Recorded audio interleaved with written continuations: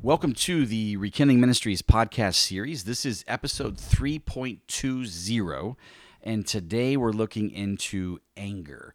My name is Shannon Kirkpatrick, and I am the founder of Rekindling Ministries. And my name is Zach Rios, and I'm a student studying youth ministry and pastoral leadership. All right, so we're going to give a quick recap of what we've been up to this season. We're coming towards that elephant in the room episode. In fact, this is the last episode before we can do that one. So that'll be the next one that we do.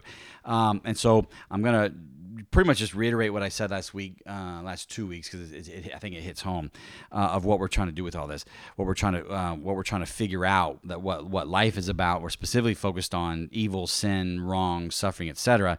And what is God's complex, dynamic reaction to that.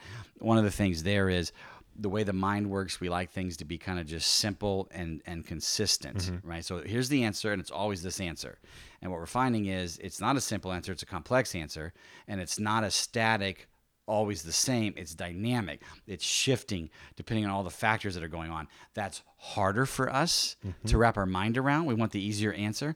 And so one of the things that you and I, Zach, have been on a journey, and a lot of people who've been doing the unpacking with us, is learning that, boy, this is not simple, it's complex, and it's not static or consistent in that way. It's dynamic. And remember the comment that Franny made a month or two ago, where we had been defining consistent as like unchanging, but it's actually changing consistent from always the same to always right. Yeah, which is a helpful distinction. It's a really helpful distinction, yeah.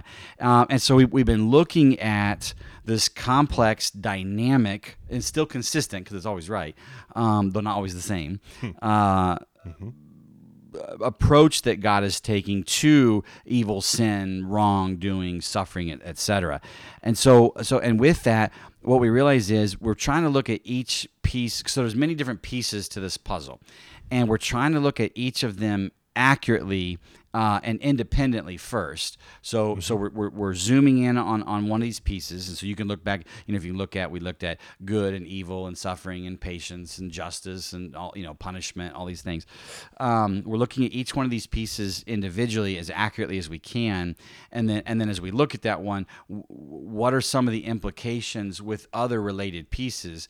But we haven't been touching too much on that because we're waiting till we have all the pieces, and this is the last piece of the puzzle, and then we're going to put all those pieces together and say, now what picture is forming here? Because what you find is some of the things that we've been discussing, some of the implications, you might be having pushback, you the listener. I don't like that, or I disagree with that. That's not what I've been taught. But we recognize that, and we've been okay with that for right now, because once we put all of this together, you're actually going to see it becomes less problematic. Actually becomes it takes things to another level, much more beautiful, much more powerful. I have that much more confidence in God, right? My trust in Him is increased by going through all these things, right? Being willing to challenge a little bit of what I was taught, right? Or whatever. But anyways, another component with that is, and someone was just giving me feedback the other day on this. Remember in the spectrum lens, we talked about, so once you pick a topic, and then you lay out the 0 to 100, and so the 0 and the 100, and then now, by the way, this is not making sense to you if you haven't listened to the spectrum episode. That's back in season 1. You can go listen to that. But so remember how we talked about once you put the 0 and the 100, then you put like the 20, the 30, the 40, etc. And one of the rules was, don't evaluate anything because you're only identifying, and you have to identify all of them along the spectrum, all the different options, before you can begin to evaluate them and put the parameters. Because if you evaluate point by point, you're going to you can't evaluate accurately because you don't have the full picture yet. So, and where this came up was just this past Sunday, we were talking about this goes back to the evil section earlier this season 3. Remember, we were laying down some groundwork for why this good God might allow evil, and we said that we're not saying that the Bible clearly teaches this. We are saying the Bible at least implies it, and it doesn't contradict Scripture, and it seems to be the best explanation we could come up with. And so we had those points, like there was the irrevocable, limited, significant free will, and there was the moral responsibility. Then there was the fact of there are certain beneficial goods that God desperately wants us to experience can only occur in the presence of evil, and we started listing each of those out. And so remember how I'm in the process of memorizing those. So like sacrifice, forgiveness, growth/transformation, quenching, comforting, Yeah. contrast, the triumph of good over evil. These are all things that they're all beneficial goods to experience, but they can only occur if there is evil and sin. And so one of the things I was saying in the class on Sunday was, now, if you look at just one of these, let's say, for example, the quenching of thirst. So it's a really cool, pleasant experience to have your thirst quenched, but you can only experience that quenching if you're thirsty. And so that's one of the arguments for this prologue of a bunch of evil and sin. If you're looking at just that one and you say, no, wait a minute, God allowed for 6,000 plus years of evil and sin just so that we could experience the beneficial good of getting our thirst quenched, right? Yeah. Weak argument. Weak argument. But if you put all of them together, it makes for the stronger argument. So I was telling the class, please do not evaluate each one of these one by one, because you'll swipe them away each time. Nope, not enough, not good enough, not good enough, not good enough, not good enough. The thing is, they don't happen individually. They happen all together. And so you want to look at all of them together, and then it's harder to swipe. Yeah. Right? It makes sense. So the same idea here with all these episodes we've been doing. You may want to be like listening to one of the episodes, nope, and you just swipe it away. We're encouraging you to listen to all the episodes, and it's going to be harder to swipe away. Yeah, and that just reminded me of back when I was in high school, we did something called Science Olympiad, and one of the things was we made towers out of balsa wood, which balsa wood is super flimsy. Like you can literally blow on it and break it. Right. But then when you actually build it together and you build a structure out of it, it can hold hundreds of pounds. And so that's really kind of what you're getting at, which not to say that all of these are really weak, flimsy arguments, but the idea that you have to build them together and then look at the whole structure to see if it actually holds any weight. Another example. So we just had, of course, Hurricane Florence come through south of us. And I was watching a video about how animals are dealing with it, like the horses on the islands there. They survived, none of them got hurt or killed. But it was in the video, they were talking about fire ants, and they had video footage of all these, like a big swarm of fire ants, and they come together and they interlock with themselves, and they create this weave, and the weave allows them to float. And so the actual video is kind of like, disgusting, but it was this big weave of fire ants floating down the river from all the flooding that was occurring. And individually they would have drowned. But together they're able to survive. And so it still comes back to, so this is episode 3.20, so their 20th episode in this season, and actually more than that, Yeah, we because have there's like sub-episodes A and B. Yeah. So we're looking at, I think, 25 or 26 total episodes so far. Each one of these were this individual little fire ant, or this individual little piece of the puzzle, or the individual balsa wood, right? And like you said, it's not that these were flimsy, and they're only strong when together. We feel they're actually strong individually too, but extra strong when you come together.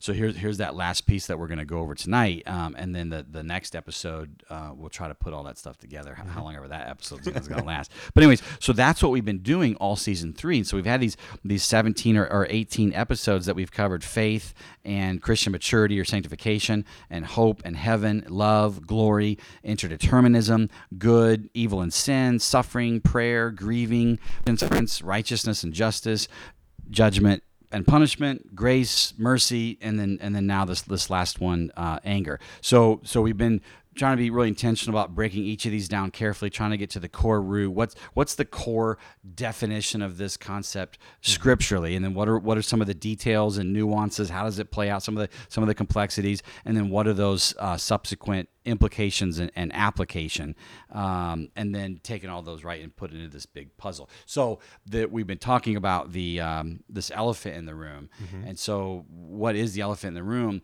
is realizing that when you actually put all this stuff together, we Christians have been taking a little more simplistic, easier route in how we deal with sin and all these different things. And what we're finding is we really shouldn't be taking this easier, simple route. We need to be taking this much more difficult, complex route, which we don't want to do because it's harder. But we're finding that it's actually much more powerful, much more beautiful, and it really takes our understanding of God to another level. And so, yeah. Yeah, and what that really comes back to is something that we've been talking about, that we need to apply the details of the Bible to the details of our lives. Because it's pretty easy, like, for example, to say, yeah, I love people. and just thinking like, yeah, I'm nice to people. I don't try and like I'm not actively mean to people. Right. But when you understand what 1 Corinthians 13 says when it talks about love, that you're not irritated, you're not keeping record of wrongs, you're being useful towards the individual. You're always trusting. And all of these different factors, which we've elaborated on, but then also that's to your enemy. That's where the details come out. And what we've really been doing going through is we've been looking at some of the different details of all of this. And it's been painting, which we're going to get to even more next episode. It's been painting this picture of what all of this looks like together, which isn't actually in a lot of ways different necessarily from what we've been taught in the church. There's just another layer to it, and the picture's a lot clearer. And so it's much, much more difficult because you can actually see how it all fits together, and especially with love kind of undergirding everything. Right. It's really hard to do that well. And so it's less about that what we've been taught or what we believe is wrong, more about it was incomplete or a little simplified. Yeah, out of focus a little bit. Yep. And that goes back to that quote that we always say, let the Bible paint the picture that it wants to paint. Yeah. So that's where we're at. That's what we're up to. And so with that, go ahead and give us. So the last episode was mercy, but go ahead and 3 episodes ago was punishment, because punishment is going to tie in. Yeah, it really does. To anger here. Yeah. Go ahead and give us a quick recap of the punishment, and then a recap of mercy. Okay. So punishment we talked about, and we said that it's something that comes about. It's something that comes about, and a component of it that we typically leave out of the discussion is the fact that with God, punishment is restorative. So the purpose of it is to bring people to himself. And so if we want to put this on a timeline, like 0 to 90, there's a lot of time of just patient warning. Is what we see. And so just kind of that gentle nudge, hey, you need to not be doing what you're doing. You need to come back to me. At 91, it gets upped. Right, and we haven't been listening. Yeah, you haven't been listening. You've been ignoring the Holy Spirit. So then it changes from a warning to actual infliction. And this is intense affliction. From 91 to 99 of still that restorative nature, God trying to bring you back. That's the whole purpose of it. The whole purpose. Because a lot of times we tend to think of punishment as just retributive, harm for harm. You did something bad to someone, so something bad has to happen to you. That's not actually what punishment is all about when God's doing it. He's trying to bring us back to himself. He realizes that we're causing detriment for another person. He realizes that we've primarily turned away from him and his beneficial things, and secondarily to other things, which goes back to the definition of evil and sin. And other things that are detrimental and outside his parameters. Yes. Yep. And so since that's happening, he's going to warn us, and then he's going to afflict us to cause us to come back. We recognize that after 99, there really does seem to be this 100, which is just a purging. And so if you're not listening, if you're not coming back, then this is the idea of God taking you off the chessboard. Right. And then we also do recognize that there is some sort of retributive punishment, but it really does seem that happens in Gehenna, the lake of fire. And so that is really where we see that. And it's not in the day-to-day punishment that we would typically think of. Yep. So another way to say that is realizing that when it comes to punishment, there's kind of 3 kinds of punishment, or 3 purposes, 3 types based on purpose. So there's the restorative, because what is a punishment? It's some affliction. It's causing some negative or uncomfortable thing. Why? So the first type is that restorative punishment, whether it first starts off as that 0 to 90 warning, and then 91, 99 affliction.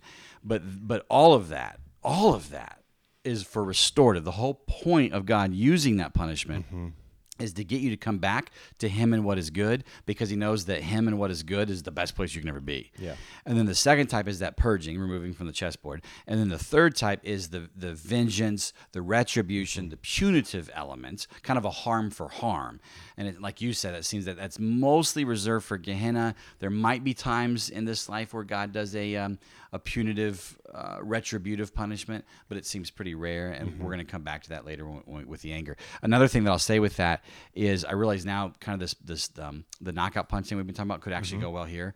So imagine, so of course I watch my Monday night WWE Raw wrestling and Tuesday night SmackDown and all that, and then you have your boxing matches and you have your MMA, right, all that stuff. So another analogy that we can give is that 100, that purging, is a knockout punch. The 91 to 99 is some like submission hold. And so from 0 to 90, it's a ton of patience, a ton of gentleness. It's just these warnings, conviction, like you said, just trying to get you back. And if that's not working and you're still trying to fight him, then what he's going to do is he's going to up the ante, and he's going to put a submission hold on you. And the whole point of the submission hold is to get you to tap, right? To get you to repent, to get you to turn back to him. Or if you're so stubborn and you're not going to repent, then it's going to knock you out. And so one of the things that we talked about was, so it sounds like that 91 to 99 affliction, severe restorative punishment, and that 100, that purging punishment, is pretty successful. Like they're both batting 1,000, so to speak, as far as when he does that, it works. So you either, so at that point, once he gets to that where he's putting on the submission hold or the knockout punch, once he gets there, then the fight's done, because either you're tapping out, repenting, coming back to him, or you're knocked unconscious, killed, right, etc. Yeah. So one of the things that we brought up was, well, if that's so effective, why doesn't he just start the match with that? Why let that battle between you and him go for 90 rounds where he's just like mildly warning you, and because he's patient, all that kind of deal? Why do 90 rounds of that before he gets to the submission, the purging? Why not start at the beginning of that? What would you say to that? I think that a lot of that is due to his patience and love and just some of these other attributes, but then also because of let's see if I remember it, limited, significant, irrevocable free will. Just the fact that he has given humans the choice to submit or not. And so he's not going to jump straight to making us submit, or removing the option of submitting is really what purging does. And I think another element is, even as humans, we can convince people to do things through force. But that's not nearly as impactful for us. It's not as satisfying. Right. If we do that, but if someone just out of love, we can convince someone to do something, it just means so much more to them and to us. And so I really think that that's an element of this as well. This goes back to the interdeterminism episode, that you have the soft determinism and hard determinism. And so soft determinism is influential, hard determinism is basically irresistible. So when he starts getting to the tap out submission hold or the knockout punch, you're now moving into either hard determinism or really, really, really, really, really strong soft determinism, all the way up to the kind of that border of that. And go back to interdeterminism episode, that's not exactly what he wants, just because it's just what you said. So so it's interesting there, right? Anyways, so that was a quick recap of punishment, and we're gonna probably come back to that several times in this episode. And then go ahead and give us the recap of mercy. So with mercy, we said that there were two different types of mercy that we see in Scripture.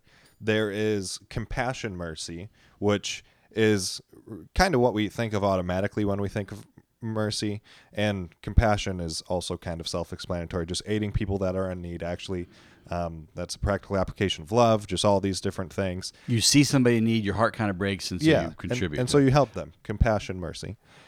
And the other component that we spent most of the time talking about was this forgiveness mercy. And so we define that as moving the responsibility for compensation and retribution over to God and going to Him for that compensation, which really allows us to regain goodwill towards the wrongdoer. What does that mean? What that means is, as people, what we need to do is when someone sins against us, we need to not go to them to get compensated. And real quick, we'll say with that, so justice which is that making of things right, Mm-hmm. would say that one must be compensated it for would. the wrong one experiences. So if you've been wronged, if you've experienced some sort of suffering, then justice would say you absolutely need to be compensated. So that's encouraging. Forgiveness. Yeah, and so what we're doing is, since there should be compensation, justice tells us that, what forgiveness is doing is forgiveness is transferring the debt of compensation from whoever it is that wronged you onto God. And so Going to him for that. and going to him for that compensation. And so it really makes a lot of sense that as people, that's what we would want to do, because God's going to be able to compensate us so much more effectively than this person that has already proved themselves to not be very good at interaction, or however you want to define And that. this perfect loving God's offering it. Yeah. And so that really is what we need to do. And so instead of trusting in the individual that just wronged us, we need to instead trust in God and the authority that he delegates to take care of any discipline or punishment. Because coupled with the compensation is the idea that we want them to suffer some sort of wrong Because we were wrong, Yep. which isn't biblical. We talked about in the justice episode that the wrongdoer also needs to be restored. And so that's the idea of, we need to actually trust God that he's going to take care of the punishment and discipline side of things, because he's going to do a much better at it And job there at it might than we be are. some harm for harm retribution as part of this justice plan, Potentially, but that's yeah. on God to Not do, on not us. us. Mm-hmm. And then also with you mentioned delegating to authority. So it's like we can't go to the wrongdoer for the compensation. We have to go to God. And then also we can't be the ones to punish the wrongdoer. We have to leave that to God also, or if God delegates to authority figures. Authority figures could be government, could be a pastor, could be a parent, etc. So for example, if you are an authority figure and you get wronged, you may be the may have one to to. delegate that. So if your kid wrongs you as a parent, but that's the exception, right? And we talk more about that nuance in the episode. In the episode, right? And another component of this is reconciliation. That's something that comes up a lot of times with forgiveness. What does that actually look like, and what should it look like? Well, something that we need to keep in mind with reconciliation is that, one, it's a separate issue from forgiveness. And so we need to There's always a stage after. Yeah, we need to always forgive wrongdoers, especially to us. But that doesn't mean that reconciliation also is, they're not tied to each other. Yeah, because the idea was whether the wrongdoer repents or not, you still have to forgive them. Yeah. Reconciliation, though, really only can occur if the wrongdoer has repented. And so if they've acknowledged that they've done wrong and they're willing to train and change their actual behavior. And so once that happens, then we actually do need to reconcile with them. But that's not automatically going to happen. Right. So then the forgiveness stage, you're releasing yourself of anger. You're going to God for the compensation. You're trusting in God and his delegated authority to take care of any sort of punishment or discipline. And so you're regaining goodwill towards that person. And you're willing to sit at the reconciliation. And that's all that's no matter what. And you're willing to sit at the reconciliation table if the wrongdoer comes around, right? And it's really, and this goes back to also, you should also grieve the suffering, which goes back to the grieving study. So yeah. Good. And then one other thing I'll say too, I mentioned to you before the episode with justice, we were talking about over the weekend and another class, and so you need to go back to the justice study, but justice is a making of things right. And we talked about sometimes it seems like God isn't making things right. And so is he not being just in the moment? This is all from the book of Job. And so one of the comments that we had made on Sunday was, Job goes to God and he says, because one of the things we were talking about was, one of the major points of the book of Job is watching God correct Job's theology. That at the beginning of the book, him and his friends have bad theology, and so they have wrong conclusions because of bad theology. And then by the end of the book, after his 2 speeches, God corrects Job of that, and Job comes around, right? And so that's a great thing. He's making Job more right. Job was righteous in his behavior, but not necessarily his thinking. And so he's making Job more right. So what we said was, Job came to God and he says, God, I think you're just, but you're not making things right. And God's response is, I am. And Job was like, no, how are you making things right? I can list off all these bad things that has happened to me and my family. And God's like, I'm making things right because I'm realigning your theology and your thinking to come closer to me. And so that was a really cool component that we realized was that God is always just, and so he's always acting justly. That doesn't mean that all wrongs are getting righted. That because we see wrong occur all the time. It's that God knows the rights that most need to happen. And it doesn't always seem that way to us because of our distorted thinking, but we need to trust in him on that. So that's kind of cool. All right. So thanks for the recap of that. Let's move into the topic at hand. So what I want to do now, there's a little bit of, as you're listening, you already kind of know what this episode's about, but I like to do this exercise to kind of like surprise people a little bit and get them rethinking things somewhat. And so imagine I'm sitting in a classroom with people. Imagine I've got up on the overhead projector or the computer screen or on the whiteboard or the chalkboard or whatever form of technology you have that we're using. I've written a number of verses, and I write what the verse reference itself, and then I write the verse out. But I've went ahead and redacted some key words, and all of these verses are talking about this concept, and so we're going to call the concept X. Okay. And so these are not all the verses, but these are a bunch of key verses about X. And so you come into the class and you sit down and you see all these sentences, and it's talking about they're all referencing X, but whatever X is, I just write the word X. So you don't know what X is yet. And so I'm going to read off each of these 16 statements, and then when I'm done, before I reveal to you what the X concept is, I'm going to ask you what are you thinking about X? Okay. Does that make sense? Yep. Okay. So first one, it said there's 16, but I'm trying to hammer the point home. So Psalm 37:8 says, "Cease from X and forsake X. Do not X. It leads only to evil doing." And Proverbs 14:29 says, "He who is slow to X has great understanding, but he who is quick to X exalts folly." Proverbs 16:32 says, "He who is slow to X is better than the mighty, and he who rules his spirit than he who captures a city." Proverbs 19:11, "A man's discretion or his intelligence makes him slow to X, and it is his glory to overlook a transgression." Proverbs 22:24, "Do not associate with a man given to X, or go with a man of X." Proverbs 29:8, "Scorners set a city aflame, but a wise man turn away X." Proverbs 30:33, "For the churning of milk produces butter, and the pressing the nose brings forth blood, so the churning of X produces strife." Ecclesiastes 7:9, "Do not be eager in your heart to be X, for X resides in the bosom of fools."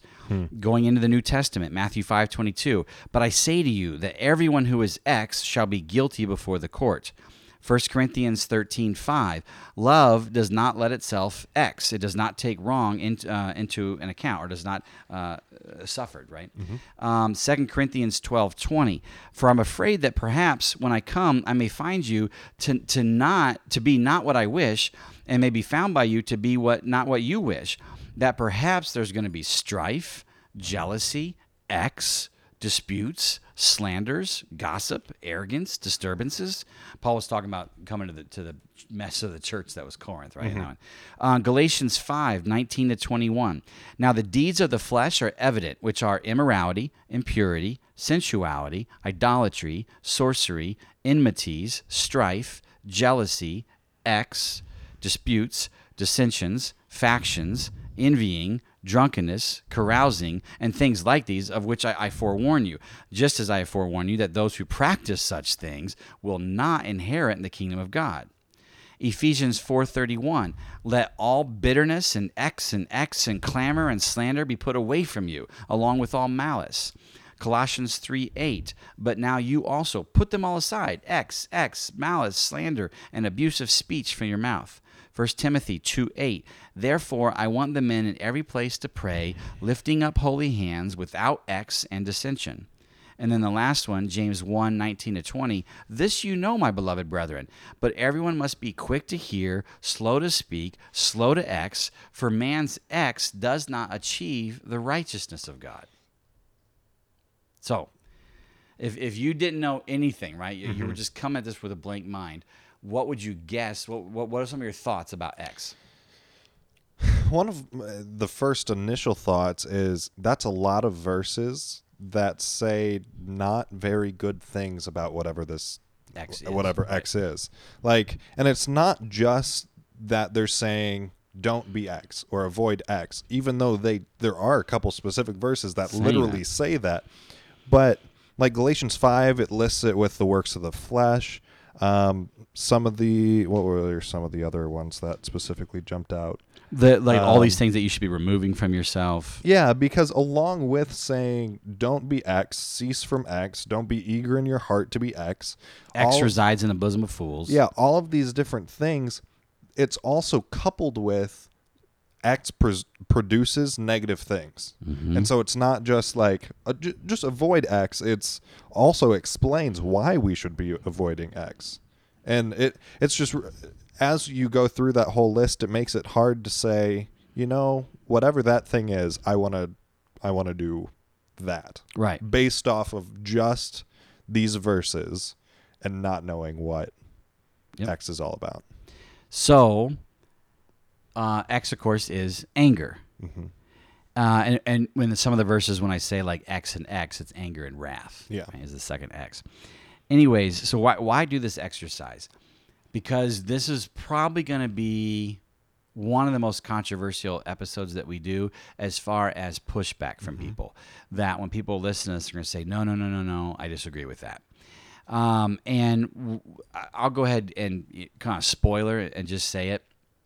My conclusion is the mature believer, there's no place for anger in the life of a mature believer. They will not use anger, period. And because when we talk about how this stuff is not simple, it's complex, we can't say that anger itself is a sin because God uses anger. Yeah. But what we're finding is from the text, and we're going to go through all this, is that anger itself is not a sin. God uses it, and he uses it wisely and awesomely. But it is a sin when man uses anger. Why? So I'm going to go ahead and give the theory now, and then we can break down why we hold all this. Why? Because anger is so powerful, only the perfect, all-knowing, all-loving, all-powerful God knows how to use it. And because it is so powerful, we don't know how to use it, therefore we're not supposed to use it. And we're going to get into, we can kind of say this now, but also kind of with that is people want to say, well, but Shannon, that's a difference between like just the regular human anger and then righteous anger. And so all of these passages are, don't do that regular kind of anger. Yeah. They're not saying that you can't have righteous anger.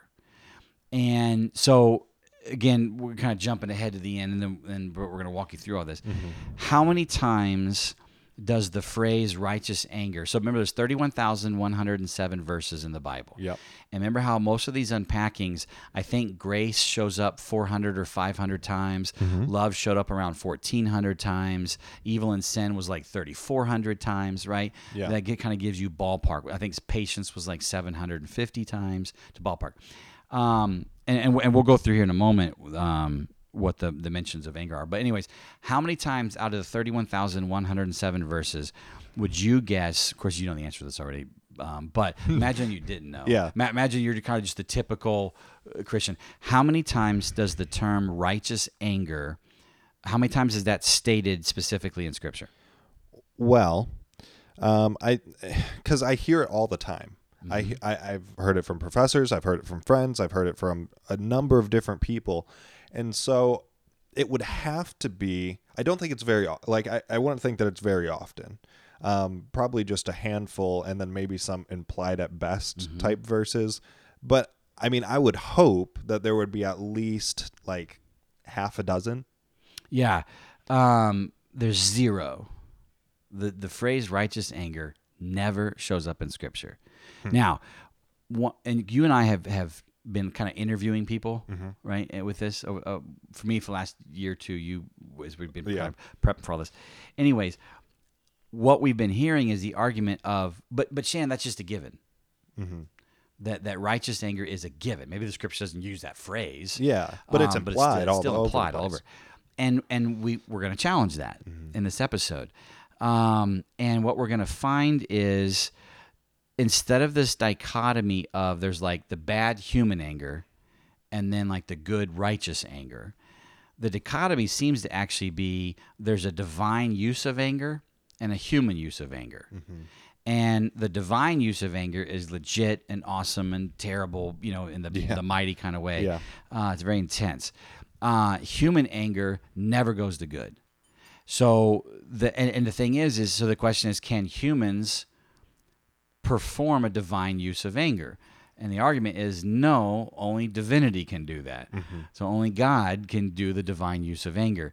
And man can't do it, and so man is prohibited from using anger because we don't know how. And we're going to break all this stuff down, but I wanted to go ahead and like throw it out there right from the get-go, and then try to persuade you through all this stuff. So the actual outline for this episode, we're actually first going to go into what is anger, and then what is that divine use of anger, and what does it mean that God uses anger. We're going to go through all of that and nail all that down, and then we're going to segue into what does that mean? What does that mean for humans?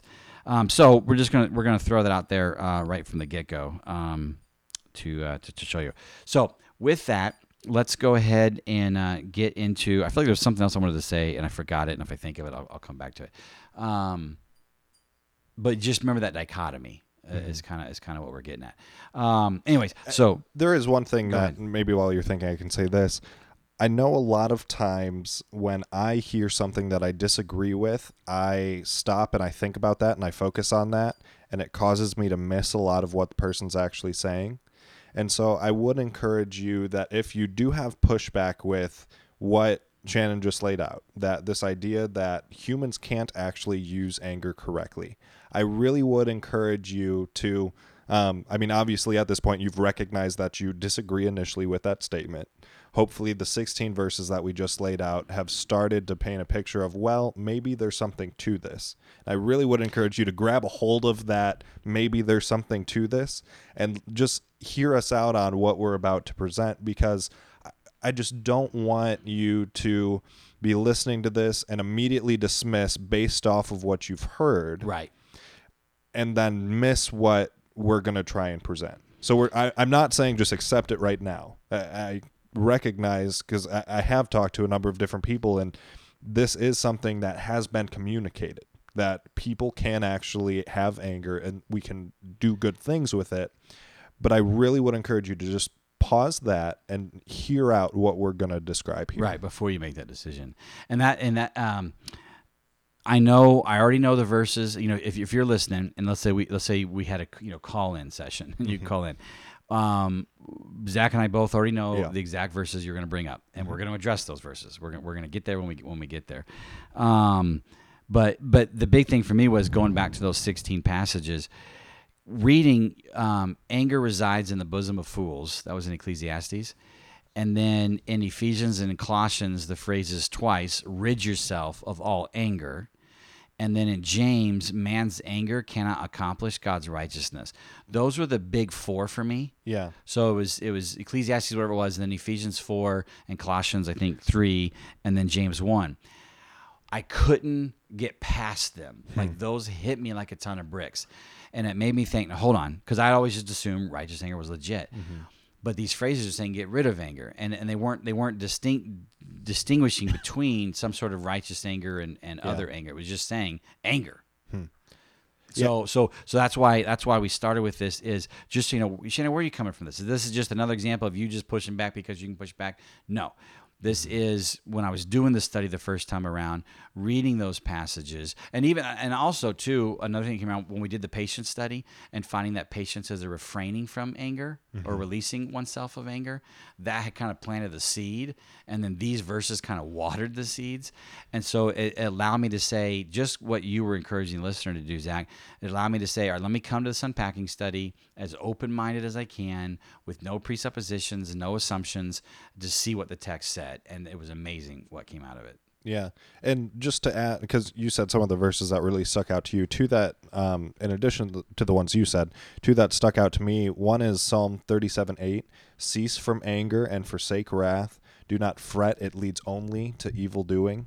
And then also Ecclesiastes 7:9, do not be eager in your heart to be angry, for anger resides in the bosom of fools. And it's interesting too because we're going to talk about how God can use anger, man can't.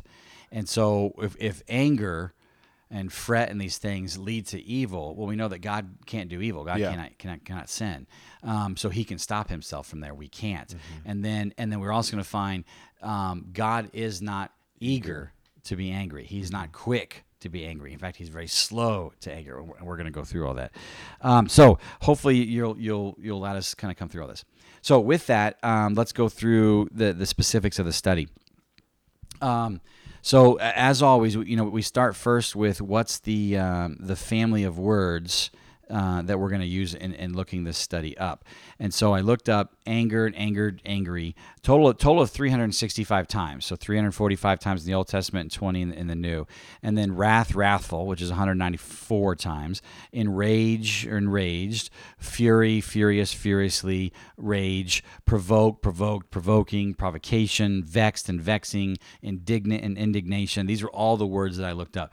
Total 742 times, 658. This is interesting. So this family of the anger family, right, shows up a total of 742 times. 658 times in the Old Testament, 86 times in the New Testament. That's one of the more radical differences in numbers that we've seen in all of our unpacking studies. So that was like another clue. And we're going to come back to that. So what you have is in the Old Testament, it comes out like this anger concept is mentioned once every 2 pages. In the New Testament, it's like once every 4.2 pages. So it's much rarer in the New Testament. Now, also when I was doing this, there was a correlation because hate came up. And I knew that anger and hate were not the same thing, but there was some correlation between the two. So we went ahead and included that in the study here. So I looked up the whole hateful, hating, hatred 189 times, abhor or abhorrence or abhorrent 46 times, detest 45 times.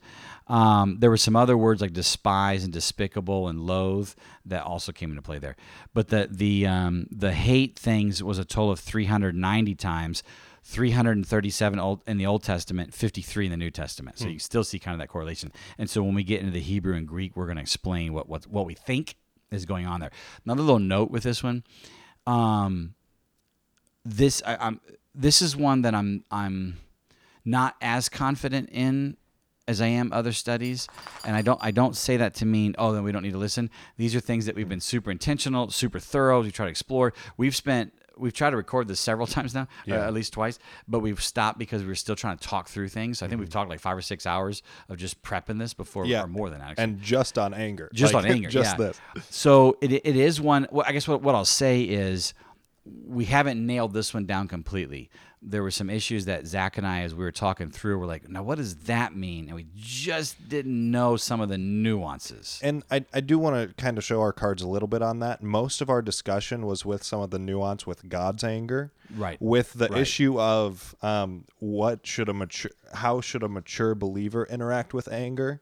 That really does seem to be quite clear from Scripture. Yeah, so I do want to clarify in, that part. That yes, there is a lot of nuance when you start talking about God and His interaction with anger, which is very important to understand. But there is so much clarity on what Scripture actually says about the believer and man's anger. Yep, good. So thank you for clarifying that. And that's just, I just want to be honest with everything. Right? Yeah. All right, so now we can get into so we look up the family of words, then we look up all of the Hebrew and Aramaic and Greek wording in the original text that are then translated into this family of words. So we're gonna kind of rapid fire these off for you, and as you're listening. Why we take the time to do this, it's just so you can kind of see some of the patterns that show up in the definitions of these words. So one of the words is anaf, and it means to breathe hard or to be enraged or angry. Off is literally a nostril in anger. So just kind of that idea of flaring your nostrils. Yeah, and that's the one that it's 221 times. That's the one that's used the most for anger. So when someone gets angry, when the text is the hyperliteral is their nostrils flared. Yeah. Right. And then we have kema or kara. It means heat or burning anger or rage, to be burned or be kindled to anger. Ka'as is to trouble, grieve, enrage, vex, provoke, or make indignant. Abar or ebra, full of wrath or arrogance, an outburst of passion, anger, rage, or wrath. Katsaf or Ketzaf is to be angry, enraged, furious, provoked, displeased. Also the idea of wrath and indignation. Regaz, rage or violent anger. And Agna- those are the Hebrews. Now moving into Greek. Yep. Agnoptico is grieved, greatly afflicted, sorely displeased, or indignant. Thumos is fierce passion, indignation, or wrath. Orge is excited desire, violent passion, ire, anger, abhorrence, indignation, or wrath. Orgizo is to provoke or enrage, to make exasperated. Parapelico ordero or Parapikrano. Parapikrano or parapikramas is to irritate. Paroxuno, to sharpen alongside or stir or provoke. Proxtizo is to be vexed, indignant, or grieved. So those were all the anger Words. wordings. So then looking at the hate or hatred wordings, booze is to despise or scorn. Baza is to despise, have disdain or contempt for. Gaal is to detest, abhor, loathe, or reject. Ma'as is to spurn, reject, cast off, abhor, loathe, despise, or disdain. Nats is to spurn or treat with contempt or blaspheme. Shoot is to despise or scorn. Sane is to hate or detest or something odious. Shakats is to detest, abhor, detestable, or a filth object. Toba is an abomination, something loathsome, detestable, or a disgusting thing. Ta'ab is to abhor, detest, or despise. And then going into the Greek, the apostugego is to abhor, hate, or utterly detest. The next word I think just like the B is silent. is delesumai, is to detest or abhor. I think it's abhor. Abhor, yeah. At some point, I realized that I was saying that incorrectly, and I couldn't figure out how to. Yeah, that is correct. Yeah, and then exotheneo is to despise or treat with contempt. Kataporeo is to think little of, despise, or look down on. Miseo is to detest, hate, love less, or even persecute. Stagneto is to hate or detest. So those are all of the Hebrew and the Greek. So then what we do is we look at Webster and Farleck's dictionaries, and we look up each of those concepts and see if we can get some further understanding of this. So this was interesting. So anger is a strong feeling of displeasure or hostility. Displeasure is being annoyed or vexed, which can mean irritated, agitated, or distressed. Annoyed means feeling irritated or somewhat angry. Irritated is annoyed or angered. So you can see where these all loop together, right? Agitated means to be upset or distressed. Distressed means to be troubled, and so this can be afflicted, grieving, serious, grievously suffering, physically or mentally. And then hostility is an unfriendly, harsh antagonism, some sort of active resistance, opposition, or quarreling, possibly causing harm. Wrath is a manifestation of forceful, often vindictive or punitive anger. Fury or furious is an extreme or violent anger. To be enraged is violent, explosive anger. Provoked is feeling anger or resentment. And resentment is indignation or ill will due from a feeling of having been wronged. And then indignant is anger aroused by something perceived as unjust, mean, or unworthy. Exasperated is very angry or greatly annoyed. So one of the things that you're seeing there, one, there can be some degree, right? The intensity of the anger, there's some degree there. But also it seems that kind of that two components, going back to the very first definition, a strong feeling of displeasure or hostility. It seems that there's the feeling component that's very strong, disliking kind of component that leads to maybe some sort of active hostility. Yeah. That's a key point that we want to hold to. And then looking up the hate ones, hate is a strong dislike or hostility, animosity toward. Animosity is a bitter, deep-seated hatred. Despise is to regard with contempt or scorn, to dislike intensely or loathe. Contempt is to consider something inferior or worthless. Scorn is to have contempt or disdain for, to consider beneath you. Loathe is to dislike greatly. Dislike is to regard with distaste, to find something repugnant, to have an aversion, to avoid something as unpleasant or painful.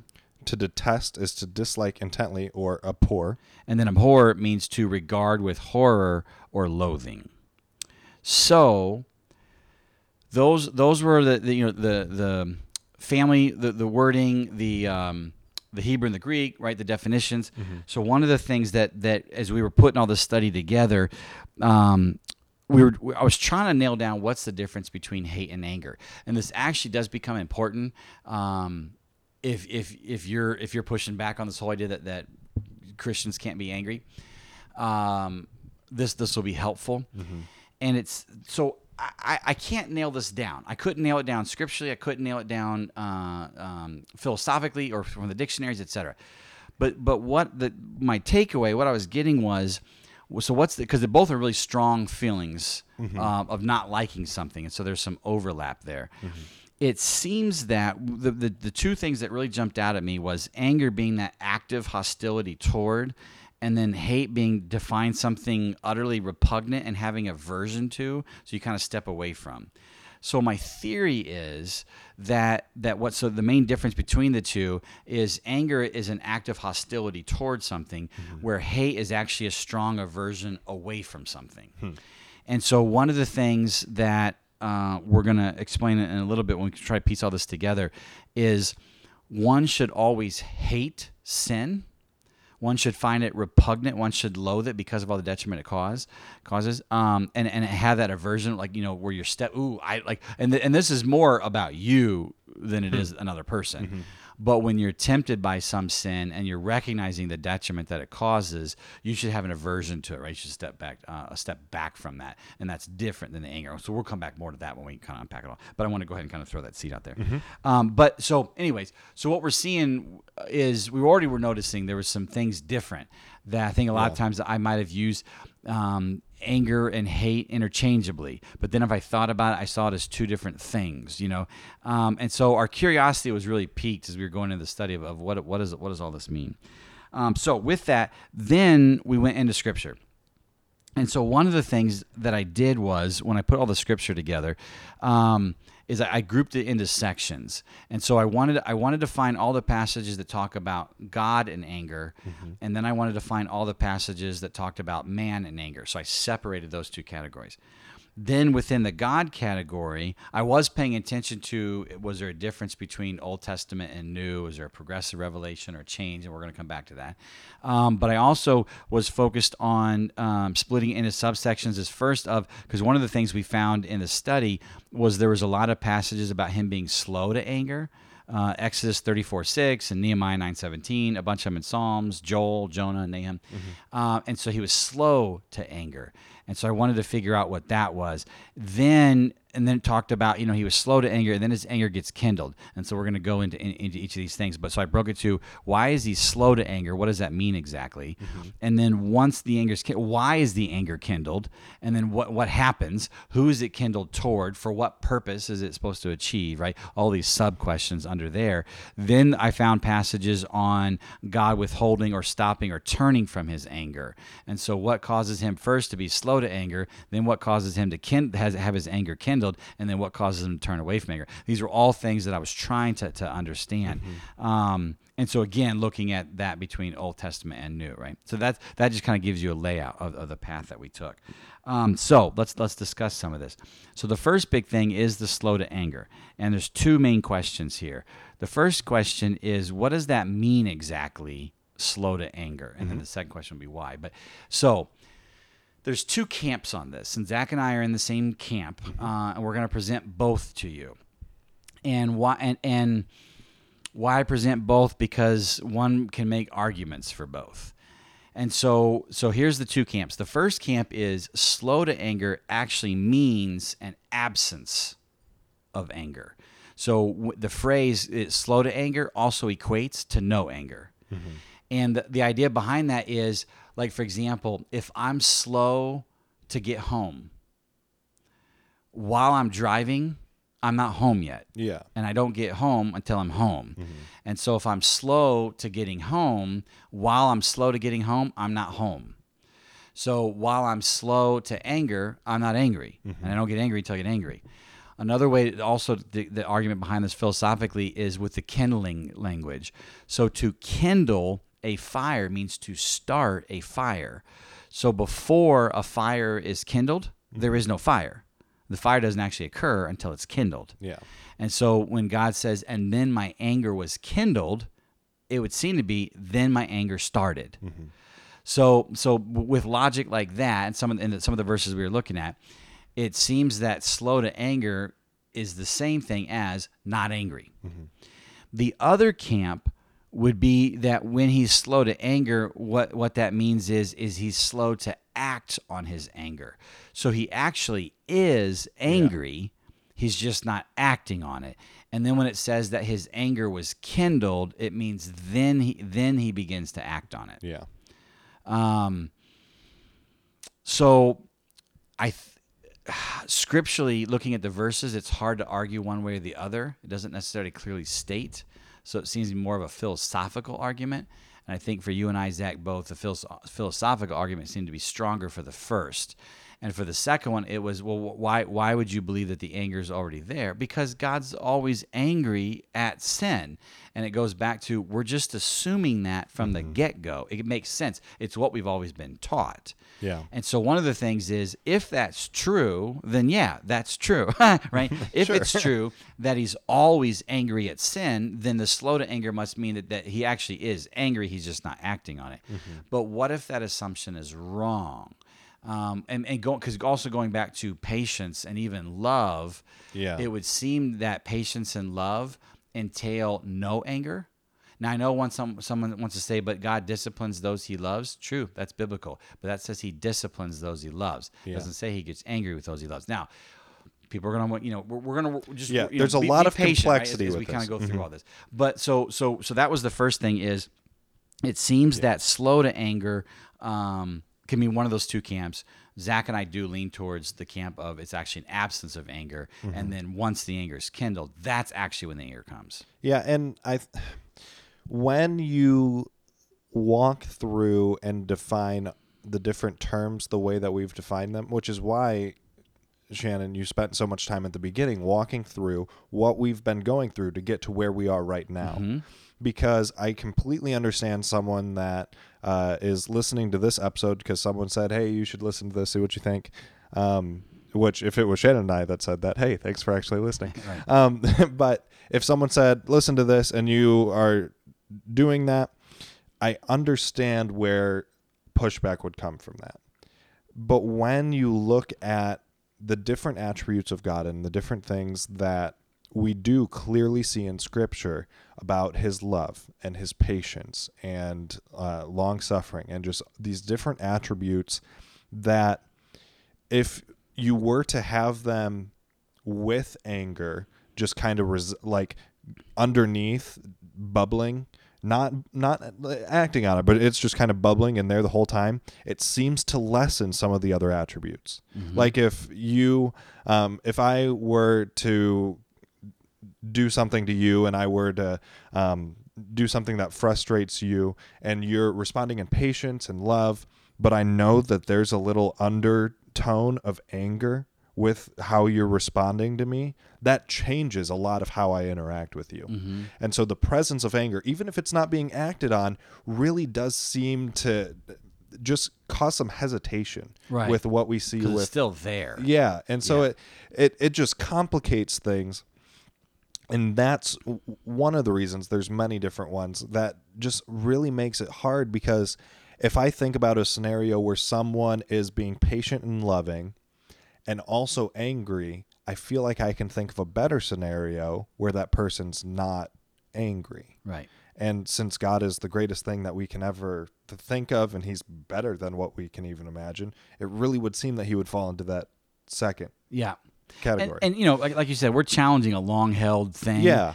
But we're finding that, you know, what if, so reading some of these verses, you know, slow to anger, abounding in loving kindness. And, you know, and also, too, his anger is but for a moment. That was Yeah. another one.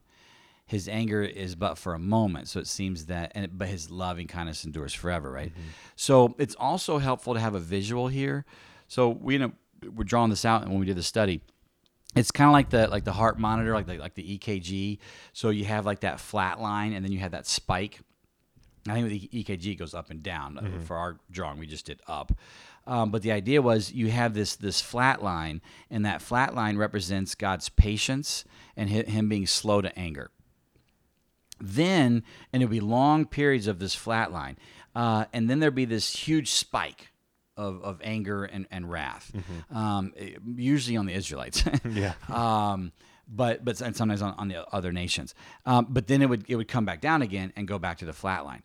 So one of the things is, I don't, off the top of my head, I want to say out of all these mentions, you know, because there's 745 mentions total, most of them in the Old Testament, but a lot of those are actually talking about someone, you know, so-and-so being angry, or vexed or whatever. They're not all talking about God. If you actually count, actually we can look at it, because I have the sheet, the passages of where it's God's anger is kindled, it looks right around maybe 50 to maybe 70 mentions. And some of those mentions are talking about in maybe 80. Anyways, so 70 to 80 mentions. Some of those are just talking about in general, say the Psalms. Others are talking about specific events. And a number of times it's multiple mentions of the same event. Yeah. So it comes out to like 40 or 50, maybe 40 or 50 events that we see God getting angry at. Now, I realize that's not all the times that he got angry. It was just recorded. But this is another one of those things that made me rethink all this, is the Old Testament lasts for a period of about 4,000 years. And so if we were to draw out like that timeline, and it'd be these long, you know, because he says he's slow to anger, he's long suffering, his patience, all these different passages, and then his anger's but for a moment. If you were to draw it out, it'd be these long flat lines, and then these quick, very intense, immediate spikes, and then back down to the flat line again, and there'd be maybe 40 of them. So one of the things that we had talked about was, let's say, Zach, you know, you and I know each other for the course of our whole lives, and let's say I die at 90, so you've known me for 50 years or whatever, and of course this is not true of me, but let's say in the course of the 50 years, you saw me get angry 3 times in 50 years, and I passed away, and then someone was asking you to describe me. You're not going to use anger as a description of me. You're not going to say he was an angry man. Because you literally saw him get angry 3 times, or me get angry 3 times in 50 years. So one of the interesting things was realizing that we have these 40 instances over 4,000 years. So that's 10 instances every 1,000 years, or 1 instance every 100 years. This is just average. God doesn't get angry very often. Yeah. It's not recorded that way. And that, because again, I grew up thinking God was angry in the Old Testament, loving in the New, right? Oversimplification. And so that was another thing that jumped out in this study, that we're drawn to the angry passages. The angry passages are preached and taught. We quote them a lot. And so they're very, very fresh in our mind. And so then it begins to paint this picture that he's very frequently angry and that he's quick to anger. But if you actually read the text and let the Bible paint the picture it wants to paint, it actually shows, oh man, he's super slow to anger. And it's actually infrequent. And in the New Testament, even more so, right? It even more drops off. Yeah. And so that was amazing to us that he really is slow to anger, and his anger is but for a moment. So that then segued into us. Okay, so that was like the first thing that I was coming to grips with, is that he's actually not angry very often. Now, again, if you hold to the camp that the anger is lying underneath, he's just not acting on it, then it actually shows that he's pretty much always angry. And so one of the things that I had to question was, the idea was that whenever sin occurs, God gets angry at it, right? But this is before the study. So what triggers God's anger? Sin. The text doesn't actually show that, because there's sin all throughout the Old Testament, and for huge chunks of time, he's slow to anger. He's not angry. He's patient. He's gentle. But then it reaches some trigger point where the anger then comes in. And so what that was telling me was, so sin is not an automatic trigger of his anger, because sin occurs pretty much 24/7, then he's angry 24/7. Because if we were to see God be angry every time someone sinned, there would be nothing but anger. I mean, because we sin all the time. Like, even as a believer today, all the time. I sin Go way back to the more sin study, right? than I ever want to. And so if God actually did, every time we sinned, he got angry, he would have to be constantly angry, because that's, unfortunately, someone is always sinning at every time. Like, there's how many billion people in the world that someone is sinning right now. So what's interesting is, and we want to clarify this too, we're not trying to paint this like rosy hippie, non-angry God, right? Because one of the things is, going back to the grieving study, God grieves sin. And so because sin occurs all the time, God is constantly grieving. We also know that, the fruit of the Spirit includes love, joy, and peace, and patience. So God is always full of love. He's always full of joy. He's always full of peace. We also know that he hates sin. He loathes it. So he always hates sin. So in the chart, what we were drawing out was, we had a whole bunch of timelines. We did. And so if like love is this squirrely line or whatever, that squirrely line's always going, right? So the heartbeat is always beating, beat, beat, beat, beat, beat. So he's always loving, and he's always at peace, and he always has joy. And that's before creation, during creation, into the eternal kingdom. We also know that he grieves sin, and he hates it. He loathes the detriment that sin can cause. Now, was he grieving and full of hate before creation? No, because there was no sin. Is he going to be grieving and full of hate of sin in the eternal kingdom? No, because there's no sin there. So what you have, you can imagine like 3 stages, kind of pre-creation, this prologue, and then the eternal kingdom. The love, the joy, the peace, those things, always, all 3 stages. The grieving and the hatred, always in the middle stage. Anger, occasionally in the middle stage. This is the picture that the Bible was painting. And so that was very helpful for us, that yes, he always grieves and hates the sin, but the anger seems to be this occasional thing that got triggered that was super intense. So that then led to, that was like the first big thing jumping out at us. So then that led to, and I'm really convinced of that. I've wrestled with it, and obviously for the episode we need to keep moving. Maybe you pause it here, right, and just ponder on the significance of that. So then we started looking at, okay, so that's the picture there. So now let's look at when his anger is kindled. What can we find there? And like I said, it doesn't happen a ton. It's usually pretty short. It was usually against the Israelites, sometimes against other nations. And going back to the punishment study, so what we found was there's actually a very strong link between patterns between punishment and anger. And so one of the things that we started to realize was, anger seems to be this tool that he's using, this submission hold, or this knockout punch. And so that was pretty much what the picture was painting in the Old Testament, was that when sin was going on, he did grieve it, and he did hate the detriment it was causing, still loving the individuals through it all, still full of joy and peace in the midst of all the grieving, right? And just long periods from 0 to 90 that you mentioned, of just refraining from that anger, not using it, we would argue not even feeling it.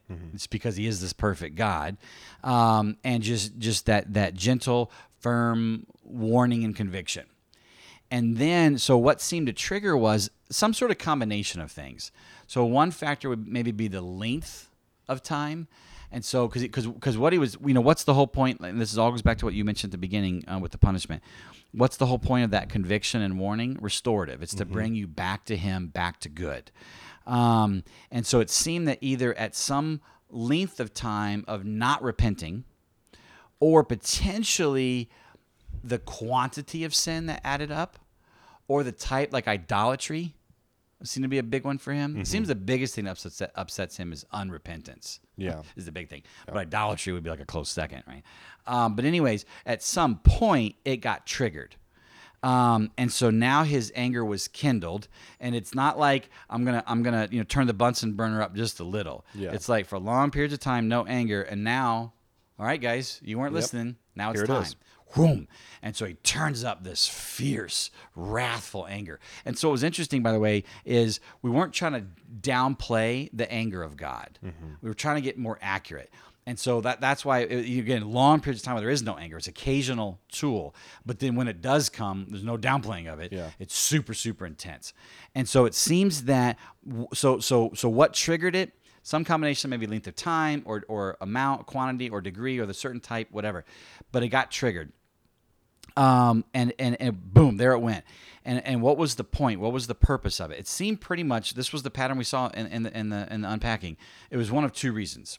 It was either that submission hold, where he's putting you in that arm bar, trying to get you to tap immediately and to repent. And we see this with the Israelites, and that some of that, because he said, now I'm about to bring the sword or the famine or the pestilence upon you, right? So I'm putting the submission hold on you. And then usually almost instantly they tapped. Yeah. And they repented. And then the anger was gone. Because the purpose of the anger was to bring about the repentance. Or there were other times, and this was more on the unrepentant nations, that it was the knockout punch. And so it was that destruction. And so he wiped out that city or that person or whatever, because he knew they weren't going to tap. And so he purged them and removed them off the board. And again, it was helpful for us seeing the consistency of all these different things, all these different studies, just like playing into each other and affirming each other, et cetera. Anyways, so that's what we learned about the anger being kindled and the purpose of it. And then what happens? Well, why did he stop it or turn from it? He stopped or turned from it because the person either repented or they were dead now, right? So all that really just shows you again and again and again, it was painting a slightly different picture of what we thought about God's anger. Does that make sense? Yeah. And I think it's helpful to keep in mind what you were just saying, that this is a tool. It's not an impulsive reaction. And just that whole idea that this is a response that God has. God does at times get angry, but it's not him doing what we do a lot of times and just something happens and then all of a sudden we just snap and we respond in anger. No, this is actually something that he intentionally utilizes in order to bring people back to himself. And that distinction, I think, is just really helpful. And this is, if you've been listening to any of these episodes that we've been doing, I mean, even from some other seasons, but like love, and we get into discipline and punishment and all these things, we've been talking about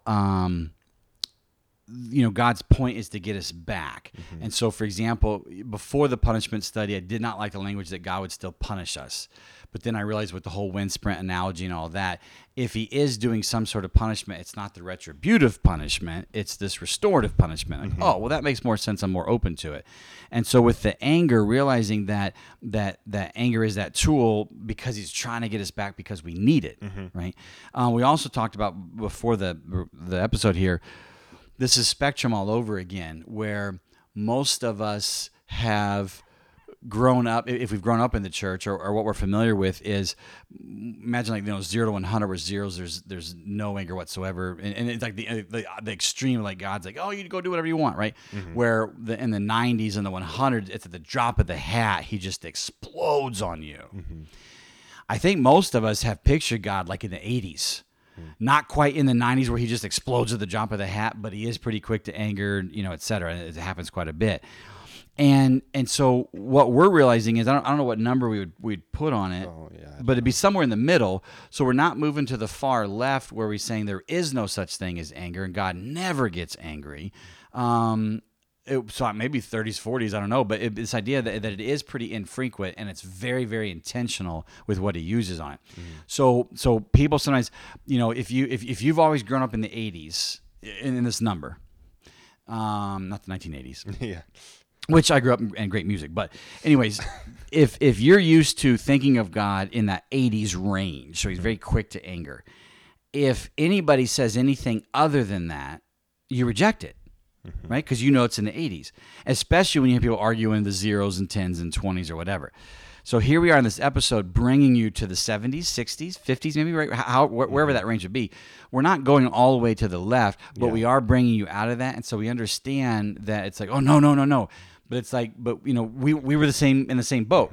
And it was letting all this stuff come out and realizing the picture that was being painted, it changed things. And it actually, once we got there, it made even more sense, et cetera. Anyways, so that's what we found with the Old Testament. So then the New Testament, and we already mentioned this with the frequency. In the New Testament, it drops off almost completely. And so we looked at each of the mentions in the New Testament of anger and wrath, referring to God's anger and wrath, right? Because there's other mentions talking about other people. Sure. But with God's anger and wrath, what we found was almost, I'm trying to think how many there were if we look back at the notes. I got to scroll the pages here. There was a total of, so there's only a total of 86 mentions in total of anger and wrath and that whole family in the New Testament. So if we're looking at anger and wrath of God, let me scroll down to that page, like 6, 12, 20, like what, 30? Maybe 30 Something mentions? like that, yeah. So maybe just 30 mentions of God's anger and wrath in the New Testament. Almost all of them are referring to the end times judgment. Yeah. So depending on whatever your eschatology is and how that plays out, but with the God's wrath on the rebels at the end, and then Judgment Day and Gehenna and the lake of fire, almost all of those 30 or so mentions is referring to that. None of them refer to God's anger or wrath on believers. And only 2 or 3 or 4 seem to be referencing God's anger on non-believers right now, or during the New Testament or times now, kind of post-cross, whatever. So this is one we wrestled with a lot, trying to figure out what exactly is going on here. So I'll put it in my words, and you kind of put it in your words. Okay. We think, and like I said, when it comes to man's anger, we're much more confident on. But with this one, this is one of the things we're still wrestling with. So one thing is we talked about, like, imagine like punishment and anger being kind of handcuffed together. And so in the Old Testament, we see from 0 to 90, almost with anybody. And again, you always find exceptions to the rule with this, but the general pattern is from 0 to 90, whoever the person is, believer or non, God is ridiculously patient with them, long-suffering, slow to anger. And then from 90 to 91, there's this really intense affliction, this submission hold, etc. And that would be, and the affliction itself is the punishment. So he's bringing about some painful affliction, some submission hold to get the person to repent, and he tacks onto that the anger. And so he's doing this action of punishment, displaying this intense emotion of anger, and so it's like a double whammy. And that seems to be all through the Old Testament for believer and non. Then post-cross, we see this change.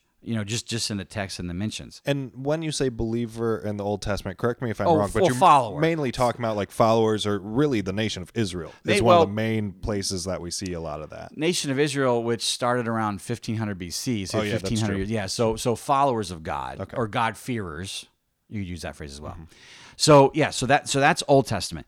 Then post-cross, we see a big change. And I think where both of us are at, it would be, so what's the change post-cross? With punishment, no change.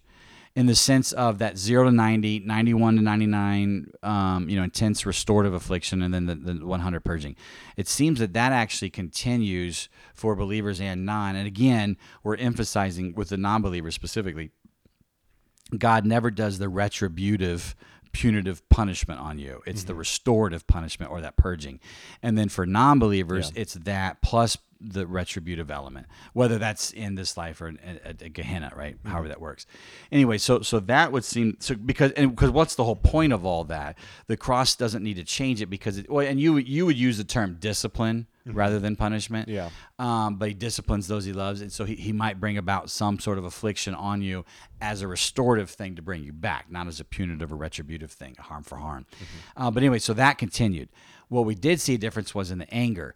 And so where we said, like in the Old Testament, he would do these acts of this punishment, showing this display of anger on top of that, so double whammy. Yeah. It seems that in the New Testament, for believers, for followers of Jesus, that restorative punishment thing will still continue, but no more anger. So he actually refrains from any anger. He doesn't have that anger. We can talk about the verses that on the cross took away that wrath or whatever. And so it seems that from the post cross on, he may still use that discipline, but the restorative punishment, but it's done without any anger. Yeah, it's just more of this calm. I have to do this, almost like reluctantly, but I have to do it because it's necessary. And then for non-believers, the whole punishment system, restorative, et cetera, we've all been describing already, still continues. And it seems that there is some display of anger still that goes on with that. Now, we discussed this. We don't know for sure. Is the dial turned down? One can make the argument of that based on just the sheer drop-off of mentions in the text. Yeah. And so it may be that the dial is still up. And so in today's time, when God is working with a non-believer with some sort of restorative punishment, or maybe with the purging, that his anger and wrath are still full on. It may be that they've dialed back a bit. It may be that they've dialed back a whole lot. Yeah.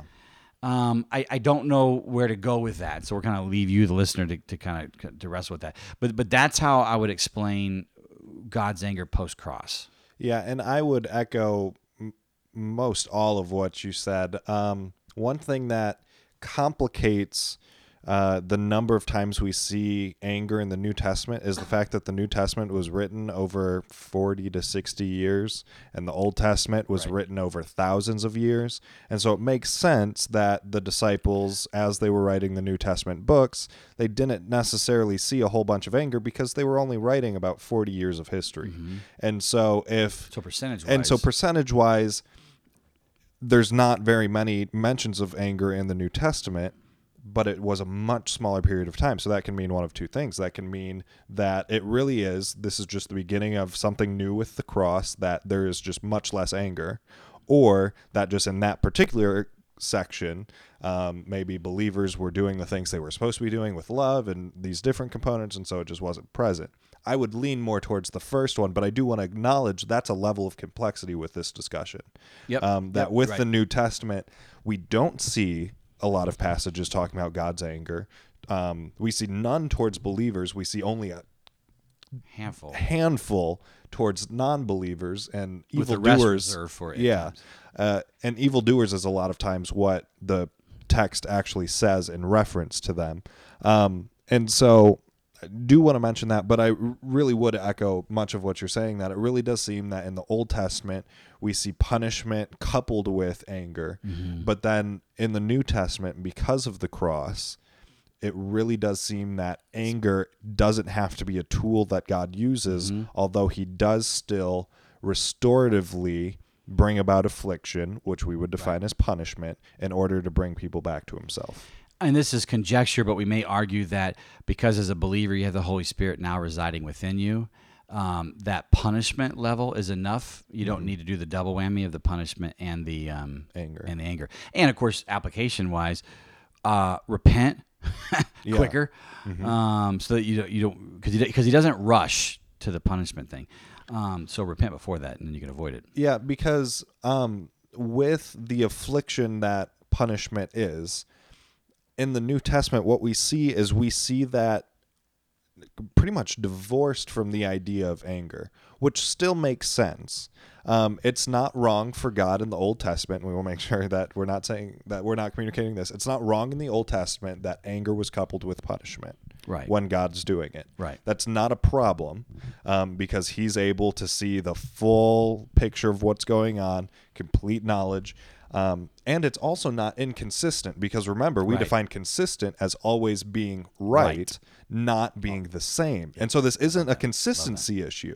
This is just an issue of what did the cross accomplish, which is a very long discussion. And then how does that look? How does that affect how anger interacts with punishment in the New Testament, and then specifically for believers? So the main takeaway here with the God stuff is, one, that his anger doesn't happen nearly as much as you think it does.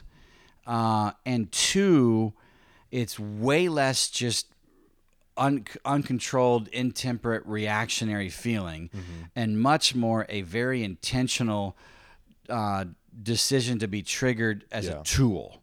A very, very powerful tool. And so God's anger is a thing, but it's much less frequent than we think, right? And for very specific purposes. Yeah. And one other thing, because with the idea that after the cross, God still uses anger with unbelievers, you can make the case that since anger is a strong affliction or strong emotion coupled with strong affliction for the purpose of bringing people to God, that anger and that bringing people to God is needed for the non-believers because they haven't entered into a relationship with him yet. Right. That's what we just said about the Holy Spirit. Yeah. Once you're in a relationship with him, he doesn't have to bring you to a relationship with himself. He just needs you to come back into fellowship with him. Right. And so anger isn't needed for that part of it. Right. It's Makes sense. just some sort of discipline or punishment. Yeah, it's a conjecture, but it makes sense. And so then one more thing with the God stuff is the incarnation. So looking specifically at Jesus and his anger. And this was really interesting. How many times in the four Gospels does the text specifically mention Jesus being angry? So you're looking at 28 chapters. I forget how many chapters are in Mark, 12 or 15, 20-something in Luke, and then 21 or 22 in John. So it's 60, maybe 80 chapters, right? Somewhere in there. How many times does the text flat out state Jesus was angry? What would you guess? Again, I know you know the answer already, but imagine. Well, from the people that I've talked to, there is at least one main event that everyone seems to point to. Right, And we'll so come I back to know that in a second. I know there's at least one. Probably, again, not very often. He wasn't alive in the grand scheme of things that long. So probably half a dozen again. Yeah, one. There's only one verse in the four Gospels that flat out states that Jesus was angry. And it's when it was on a Sabbath and he was getting ready to heal somebody. And so that they were like, hey, you can't heal on the Sabbath, you can't do that work, etc. And it says that Jesus was angry with them and he grieved like their stubbornness. And then he went and healed, right? Because he was trying to make a point.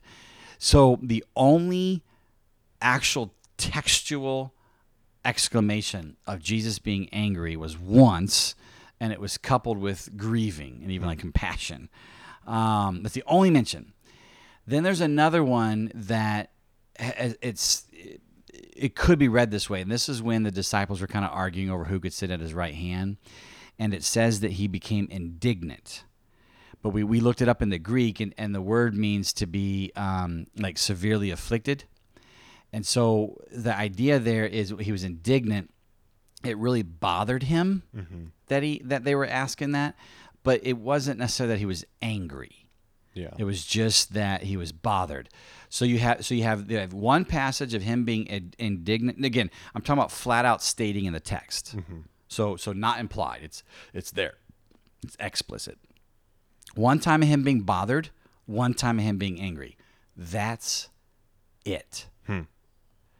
So then you get to, what about all the times it's implied? So, for example, a lot of times when he's dealing with the Pharisees, and he's like, you brood of vipers, you hypocrites. Someone had mentioned something about Herod, and he says, you tell that fox. And that was not a compliment, right? So there's a number of times that I am not saying he was not angry. Okay, I'm not saying that. One could argue that it's implied in the text by the language that he's using. I do want to say, all I want people, I don't want people coming out of this saying, Shannon is teaching that Jesus only got angry one time. I'm not teaching that. What I'm stating is there's only one explicit passage that states unequivocally that he got angry. There's a number of other passages where it's strongly implied. And I just want people to admit that, no, clearly. Right? And we always want to be careful with the language of clear. Clearly the Bible states this. Be really, really careful with that. I just want us to be honest. And it seems that the honest answer is, okay, the text doesn't state that. It seems to be strongly implied. And as long as someone is willing to admit that, then great. Mm-hmm.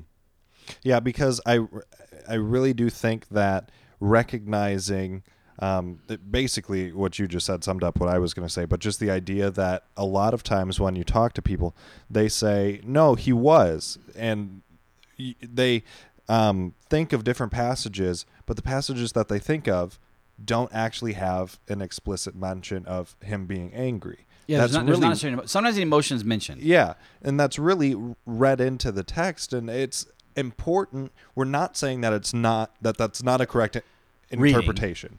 What we are saying is we need to recognize that that is something that we are inferring into the text. So think about that right there. We are reading anger into the text, or we are inferring anger in that situation. It may be right to do that. Mm-hmm. We just want to acknowledge that it's inferring it. Yeah. We just want to pump the brakes a little bit here, because it's pretty easy, and it's a lot of times what we're trying to do is we're trying to justify our own actions because we want to be like Jesus, and so we want to make sure he's that quick to anger, we can be quick whatever he does.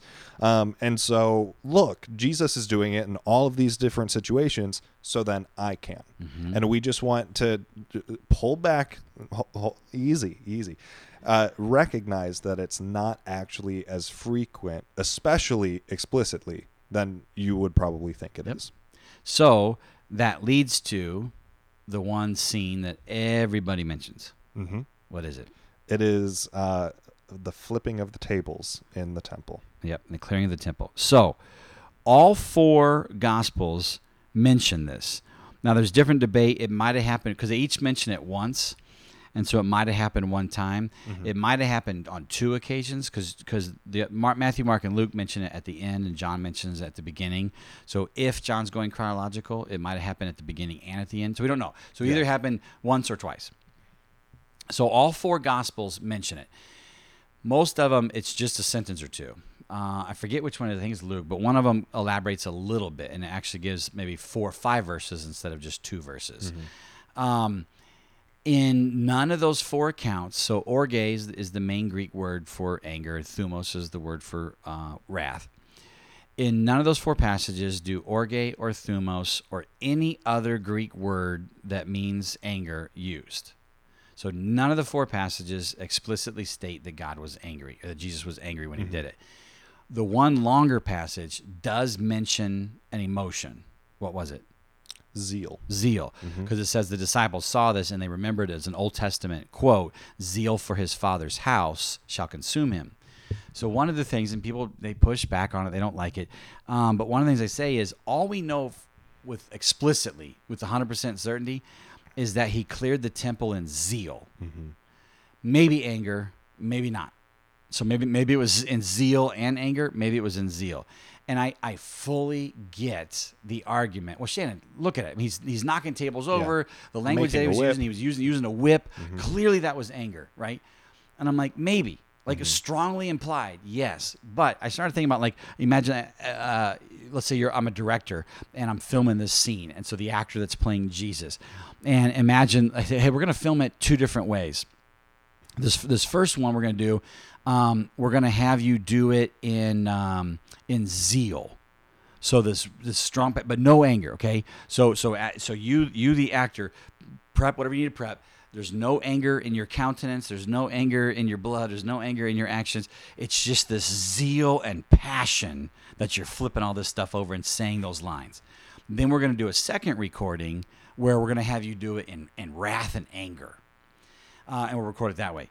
It seems to me you could actually film both those scenes, and the same action is occurring, and the same lines, the same vocabulary, the same words are occurring. But if we were to actually show those 2 scenes to an audience, they could actually pick up a little bit of difference between the 2. So that tells me that it is possible. It's really hard for us to picture it. Mm-hmm. with being just in zeal, but it is possible. And so that's one of the things where when I picture that scene, I definitely picture him doing it with zeal and passion because the text, well, and actually, they're being totally honest, the text doesn't explicitly state that he did it in zeal. It explicitly states that they remembered the verse that Father, zeal will consume him. So it's implicit, but it's a super short implicit. Yeah, right? But anyways, so I picture him doing it in zeal, first and foremost, more than anything, with maybe anger, maybe not. But what's interesting is whether the anger, this is key, whether the anger is there or not, the event still occurs, the message is still delivered, the purpose is still achieved. And so that's just really interesting to me. But also, if it is anger, because again, one could argue it's strongly implied, and I'm not necessarily going to push back on that. If someone says, well, no, clearly, I have zero doubt, 100%, absolutely, it's fact, I will push back on that, right? But if someone's like, it's strongly implied, right? Okay, great, fine. But also have to keep in mind, this is God in human form doing this. But it's also telling, by the way, because one of the things I would say is, don't you find it interesting that in all four Gospels, there's only one explicit mention of Jesus being angry, one him being indignant or upset to some extent, and then a number of implied. That's interesting to me. Yeah. That's it. But anyways, so we throw that out there. So that was God and anger, right?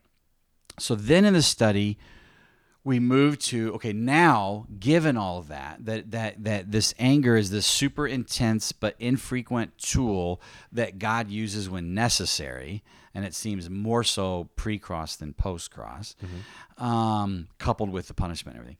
Given all that, now let's look at man's anger. And so this gets back to all those 16 passages that we saw that I mentioned at the beginning of this episode. And so it was anger resides in the bosom of fools. Man's anger cannot accomplish God's righteousness.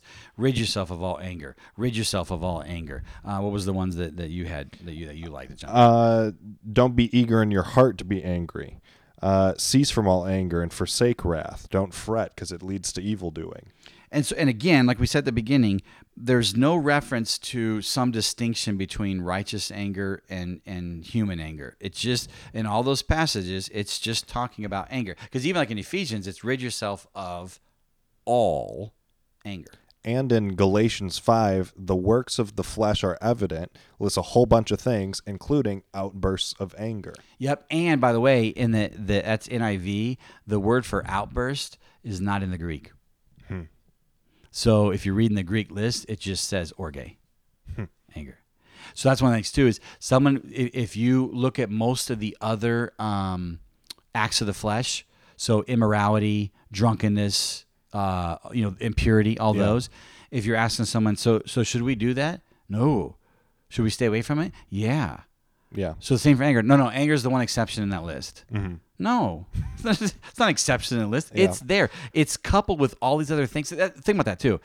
With almost all the other in that list, nobody would push back on it.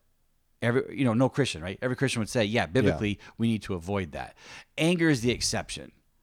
You don't have a strong argument for that. And because I'm looking at the list, it's immorality, impurity, sensuality, idolatry, sorcery, enmities, strife, jealousy, anger, and it's right in the middle of the list. Disputes, dissensions, factions, envying, drunkenness, carousing, and things like these. Right, yeah, then he just kind of groups it all. He also has later at the end of chapter 5 or in chapter 6, he says, and so now also let us not provoke one another. He kind of adds another element to that. But anyways, so we had all of these passages that flat out stated, don't get angry. Don't use anger, right? It's not good for you. It's going to cause problems. Then there were a ton. So then we went through all the passages that were descriptive, because those are prescriptive, right? Prescriptive passages to stay away from anger. Then we found a whole bunch of descriptive passages, which was just stories third-person stories of so-and-so getting angry, and it never goes well, right? Yeah. It's just always problems that are caused from that. So overall, the whole picture was being painted of this X concept, anger, not a good thing. Or again, but given the God context, anger itself is not a bad thing, but man's use of anger is not a good thing. Only, God's use of anger is a good thing. Man's use of anger is not a good thing. Yeah, and you've described this before, like chainsaw or anger being a tool, and it's like a chainsaw. Yes. And so it's something that is super powerful. Like imagine a giant chainsaw. That it's something that is a tool. It is something that can be used, and God does pick it up and use it, and it's not necessarily always destructive, but it's intense and powerful and all these different things. And if it's carving wood, right? It can still accomplish good things. Like it isn't just an instrument of evil. It's a tool. Right. And we're 5 years old. Yeah. And if we, as a 5-year-old kid, walk up to it, somehow manage to get it turned on, which apparently it's actually just a little switch that you flip, really easy, we're going to hurt ourselves. And we're going to hurt others. And it never goes well when we try. And whatever we were trying to carve, we're probably going to butcher it. Yeah. Yeah, it's something, it's too powerful for us to actually put our hands on. And so what Scripture says is it knows that. It knows that it is a super powerful tool that God can use effectively. And Jesus did use while he was on earth at least once, probably a couple more times with the implications. And so Jesus in his divinity did pick up the chainsaw, but it's something that us in our humanity can't do. And so someone listening may say, but Shannon, you guys mentioned it was a 5-year-old. An adult who's went through training can use it. Problem is, we don't have any passages in Scripture that say, now, as a follower, don't, so rid yourself of all anger until you get trained and mature on it, then use it. Didn't find any of them. So that goes to, we looked at, here's the passages that warn against it. Here's prescriptive. Here's a bunch of descriptive passages that just confirm that. But we don't want to do confirmation bias. So let's look up all the verses that would seem to say you are supposed to use it. Just make sure you train and mature on it. And we didn't find any. And I know there's one that if you're listening, we already know the one that you're going to bring up. We're going to bring it up shortly. So I'm scrolling through the documents here.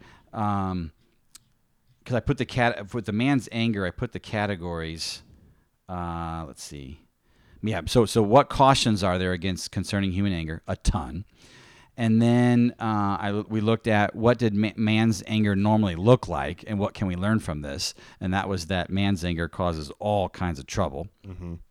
For yourselves and others. For yourselves and others. And this is both in Old and New Testament. And so then we looked up verses but let's argue, let's play devil's advocate here, and let's argue the point of, are there any verses that would seem to say it's a good thing? So first in the Old Testament, is anger a good thing at times? What might good, and so, again, if you hold to this dichotomy of there's bad anger and good anger, and yeah, of course, Shannon, don't ever do the bad anger, but you should be doing the good anger.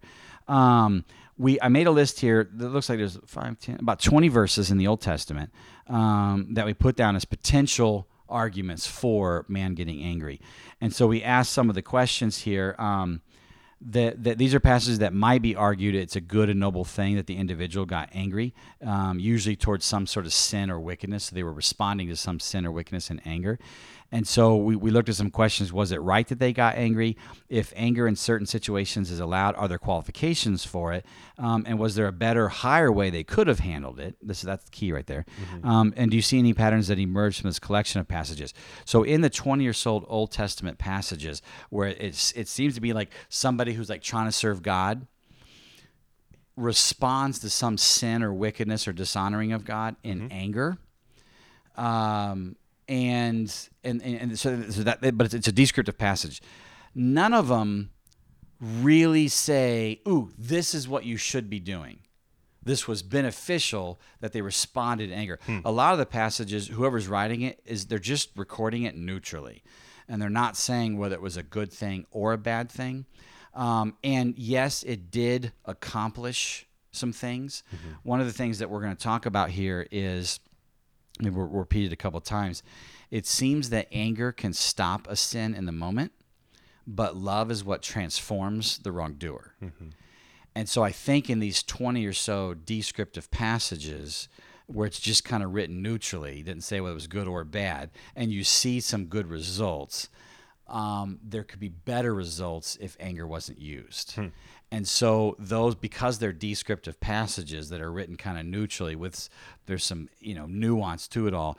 None of them are strong arguments for good anger. It's just descriptive passages that some good was accomplished in the anger, but not the full good that could have been. Yeah, because I even, just as a quick example of that, I've been driving a school bus here in town, and I think about, like, if the kids were acting up, if I were to pull the bus over, pull the parking brake, because I'm going to be safe about this, but I were to get up and go to the back, yell at the student and slap them, they would probably stop whatever it is that they were doing. Right. But that wouldn't change anything about the scenario, and it wouldn't long-term fix anything. It would actually cause a lot more problems because I would no longer have a job. With it. Well, yeah, that's true, yeah. But like, I want to have a job. More importantly, the relationship with them, I actually have lost credibility to go and talk to them again.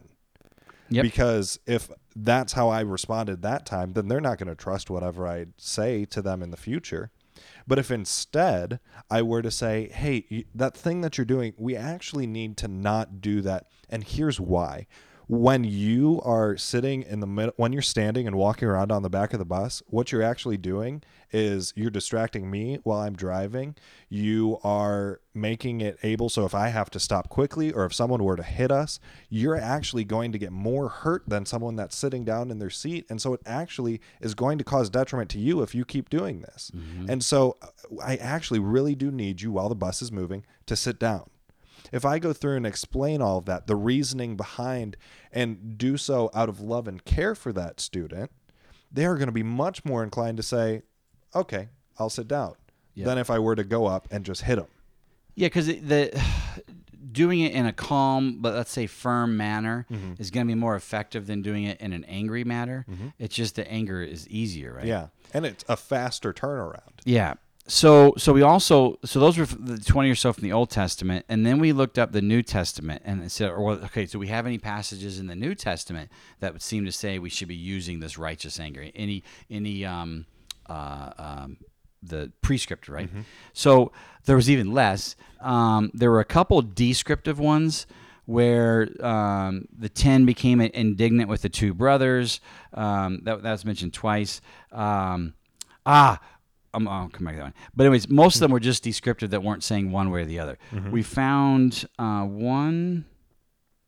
two verses that one could argue for, like, this righteous anger or this good kind of anger. One of them is in Acts 17:16. It says, "Now while Paul was waiting for them at Athens, his spirit was being provoked within him, and he was observing the city full of idols." And then it goes on to him preaching up a storm. Right? So now this is descriptive, not prescriptive. But what we see is that being provoked is the idea of getting angry. So Paul was seeing all these idols around him, and it was making him angry, and it led him to go preach these great messages. So this is a descriptive passage of how good can be achieved because anger drove it. It's not a prescriptive passage to go get angry. Yeah. Right?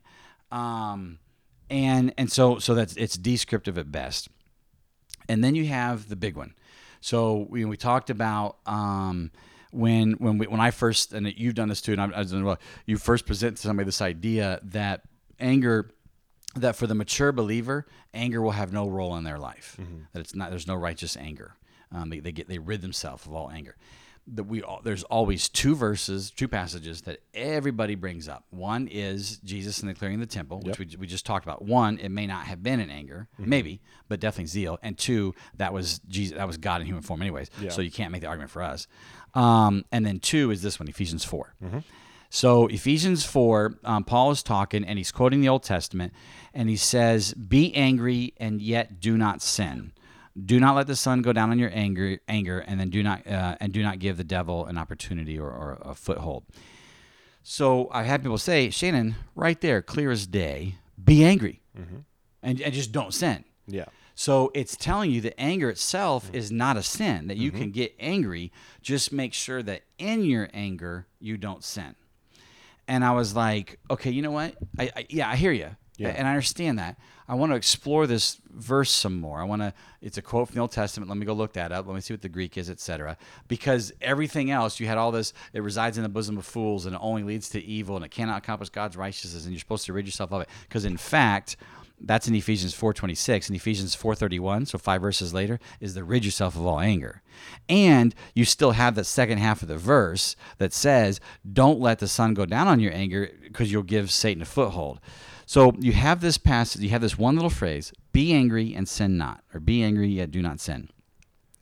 But it's qualified immediately in the same verse, don't let the sun go down on it because it's going to give the enemy a foothold. And then 5 verses later it says, in fact, rid yourself of it all. Yeah. So that right there tells me, well, hold on, this is not a clear-cut passage. Yeah, because in the same sentence, it says, which I'm not sure exactly where the period is, but even in the original languages, there weren't punctuation marks. Right. So really, for all intents and purposes, in the same sentence, it gives a qualification, but then also in the same paragraph, it gives another qualification. And that says that the qualification is actually, the opposite, get rid of Yeah. it, right? So that tells you, right, because again, all these passages, this is not a good thing. And then here's one passage that seems to say it's not saying it's a good thing. No. But this is the argument. Hey, I'm supposed to go be angry. Yeah. So 2 big things to know about this passage. The first one is so he's quoting Old Testament and he's quoting Psalm 4:4. So I went back and I looked at Psalm 4:4, and in Psalm 4:4 it states, "Tremble and sin not." And I looked up the Hebrew, and so the Hebrew word for tremble means to shake. In most uses of that word, it's talking about shaking in fear. It could mean shaking in anger. But the hyperliteral rendering of Psalm 4:4 is tremble and sin not. So someone may say, well, Shannon, it's saying like tremble in anger, right? So be angry and sin not. The problem is when you're reading all of Psalm 4, it's talking about like the glory of God and just like humbling yourself before Him, etc. It has nothing to do with anger whatsoever. It's more the trembling in fear. It's a fear of God. And so it's tremble in fear, have a fear of the Lord and sin not. It's saying that if you have this fear of God, that fear of God will keep you from sinning. That's what Psalm 4:4 is stating. So when of course, Psalm was written in Hebrew. I forget when this was. Well, the 1st or 2nd century BC, the Septuagint was written, and the Septuagint is the Greek version of the Old Testament. That's not Greek translation. The Greek translation of the Old Testament. And what happened was, by that point in the 1st and 2nd century BC, most Jews had stopped speaking Hebrew. They spoke Aramaic or Greek. Greek was the kind of the merchant, modern, common language at the time. And so it was decided, hey, we want them to learn Hebrew to read the Tanakh. They're not going to do that. So let's go ahead and translate the Tanakh into Greek. And then they'll be more likely to read it. It was a good thing. Yeah. And now a lot of interesting things around the Septuagint. And so like if in your Bibles you'll see in the footnote it's the LXX, which is 70. And so there's talk it was maybe 70 people that wrote it, maybe 72. Things don't always line up when you get into the history of what exactly happened with that Septuagint. There's stories that each of the 70 wrote independently, and then when they came back and compared, all of them agreed letter for letter. And that's a myth that did not happen. And so one of the things is we can't necessarily say the translation of the Septuagint is inspired like the actual original documents. There'll be different camps on that. I think maybe some people would hold the Septuagint as inspired. Yeah. Different camps on that. Now, Jesus does quote from the Septuagint. And so that shows that he trusted in it, right? And side note, by the way, the Septuagint does include the Apocrypha, the 1st and 2nd Maccabees and all those. The Septuagint actually includes that. So there's a ton of interesting things with Septuagint. Anyways, so Paul, when he writes the letter to Ephesus, and there in Ephesians 4, he's quoting from the Septuagint, okay? So the Septuagint, when they got to Psalm 4:4 that says, tremble and sin not, and it seems to be tremble in fear and sin not, they went ahead and put the word for anger.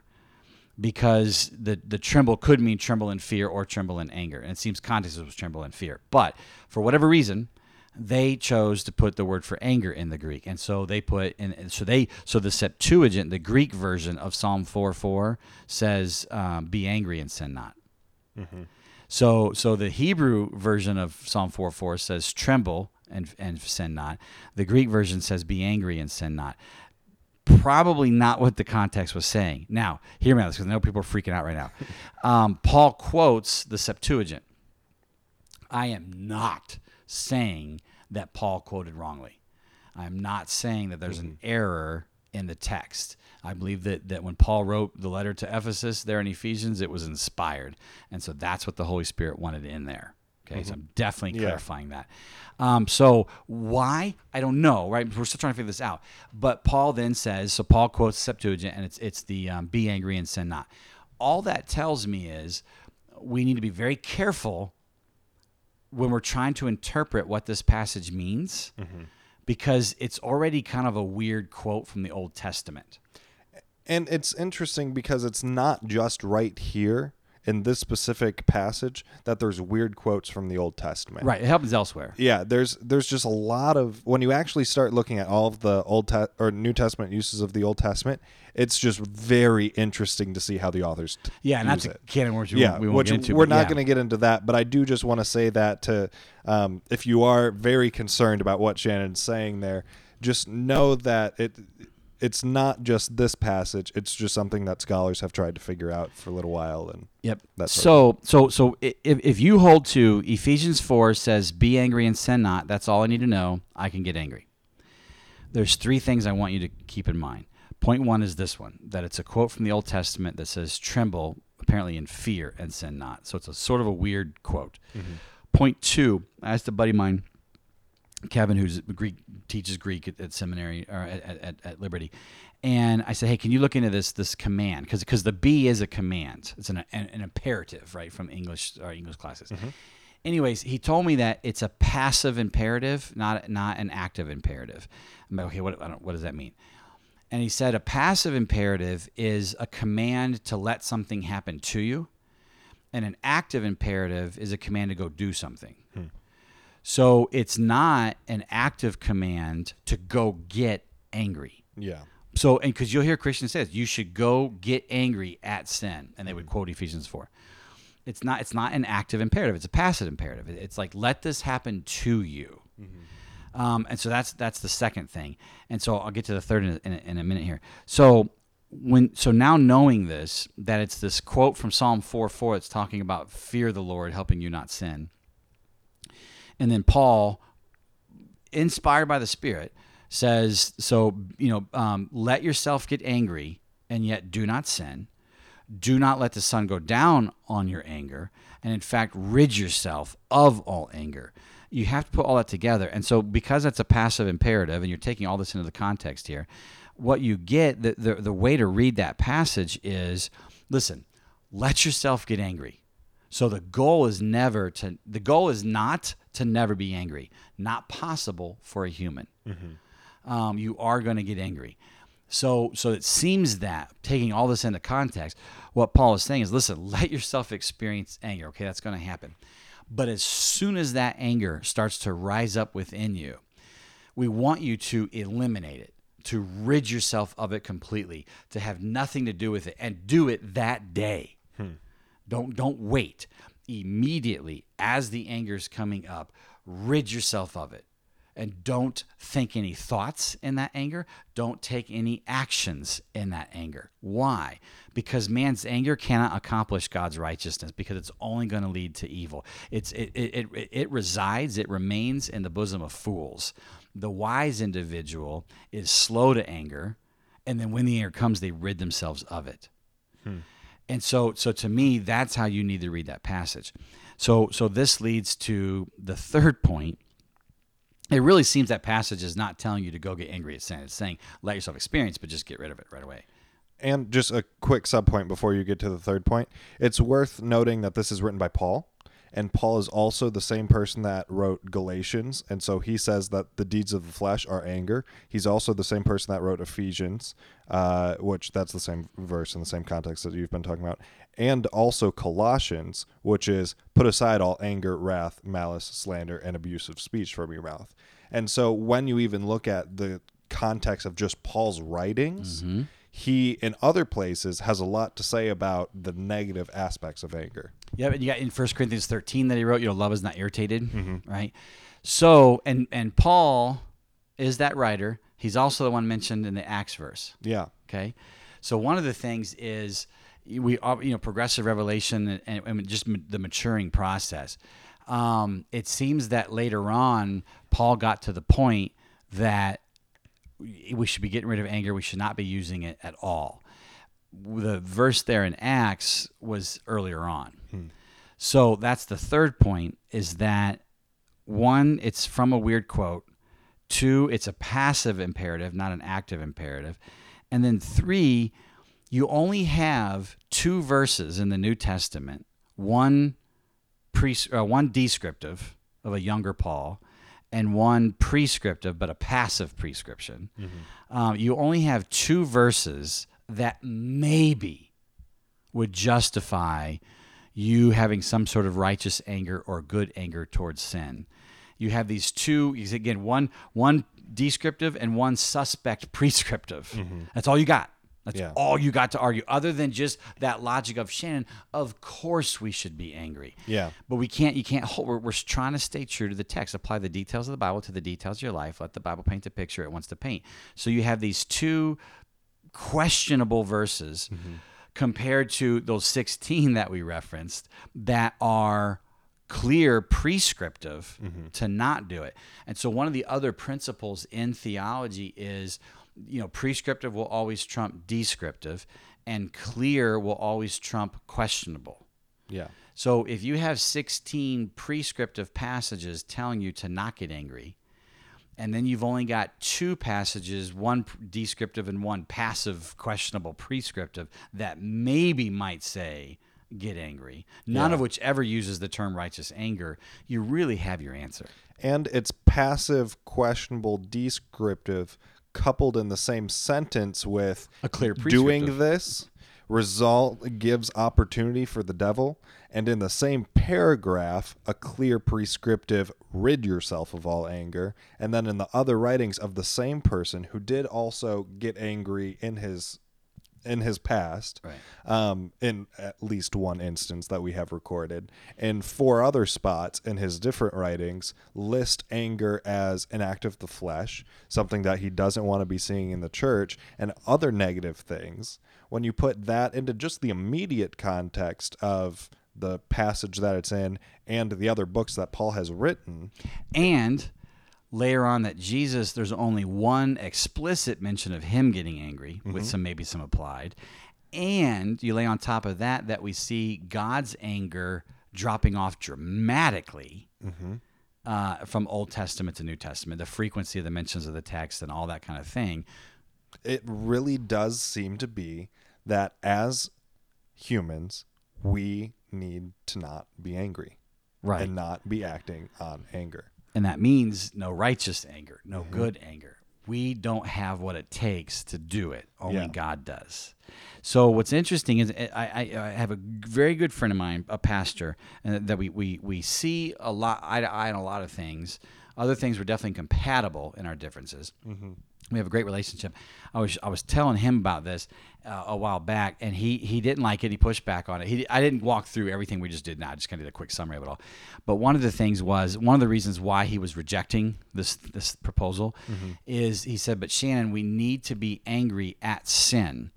And it's because it's that righteous anger that's going to drive us, 1, to cease sin in our own life, and then 2, help others cease the sin in their life. And I said, I understand your point, but there's some assumptions being made there. And the main assumption, 2 assumptions. 1 is that anger is the only thing that will drive us. And 2 is that it's the most effective. And neither of those assumptions are actually true. So one of the things I told him was, listen, I think there's 3 other things, actually 4, that will drive us. 1 is love. because love does not rejoice, rejoices in righteousness, not in unrighteousness.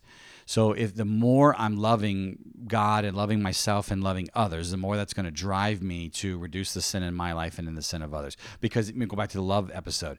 If you love somebody, you desire benefit for them, not detriment. And so you're going to encourage them and exhort them and even discipline if need be to not do the sin. So love will drive me. Yeah. Another one is the grieving. So we already said that God always grieves sin, and so grieving is just that suffering, almost like the suffering of just watching detriment occur. And so I must always grieve sin. I must grieve the sin that I cause. I must grieve the sin that others do. And by the way, what we're talking about is we're grieving the detriment that results. And so we look at the detriment that I'm now experiencing because of my sin, or the detriment that somebody else is experiencing because of sin, and we grieve the fact that they're experiencing that detriment. And since we grieve that fact, we're also going to grieve that the sin itself occurred, and that grieving is going to drive us to do something. A third one is hate. So this goes back to, we should always hate what Romans says. This is Paul: hate what is evil, cling to what is good. And what he's talking about is you. Yeah. And by the way, this goes back to hate being that aversion. This was another strong argument for it. The cling to what is good is the Greek word for glue. So it's glue yourself to what is good. And so that hate, if that hate is that aversion, that separating yourself or stepping back. And again, it's talking about you. So you should be stepping back from your temptation, stepping back from the sin that's enticing you, and then gluing yourself to whatever's good and beneficial. So we should absolutely hate what is evil. We should hate detriment. So when we see the detriment that is caused because of sin, we should hate, we should loathe, we should detest, we should abhor that detriment is occurring and that us or others are experiencing that detriment. We should absolutely detest and hate that. And therefore, we should hate the action itself. We should hate the sin that caused that detriment. And that will drive us. But and then patience actually is the fourth one, ironically, because patience is a refraining from enforcing what is due. And there's a verse in Romans that says God's patience actually leads you to repentance. So what's interesting is it seems that a combination of love, grieving, hatred, and patience, compassion, right? I guess it's kind of a subcomponent under love, but all of those is going to drive somebody to address sin and to try to cease it in themselves and help others cease it in themselves. And it seems very, very powerful to do that. And for God to then add anger on it, it becomes even more powerful, and especially because of someone's stubbornness. So kind of going back to the God thing, what we see is in the Old Testament, there was that stubbornness because the Spirit wasn't convicting as much. I think the Spirit was still around, present there, but different, a little bit different. Yeah, it looks Anyways, so God saw the sin and the love and the grief and the hatred and the patience all drove him to do something about it. And so that's what drove him. The anger was like some icing on the cake that he needed to add. Because it got to the submission hold or the knockout punch, that 99, 91 to 100, etc. And he needed that. But in the New Testament post cross, that actually drops off tremendously, and he seems, at least for believers, he doesn't do that as much. Maybe even for non-believers, right? But anyways, so the idea is that we humans, as we're made in the image of God and emulating God, we also should let love and grief and hatred and patience drive us to address. And then we say, oh God, should we go ahead and tack on some anger on top of this just to really hammer the point home? And God says, no, don't do that.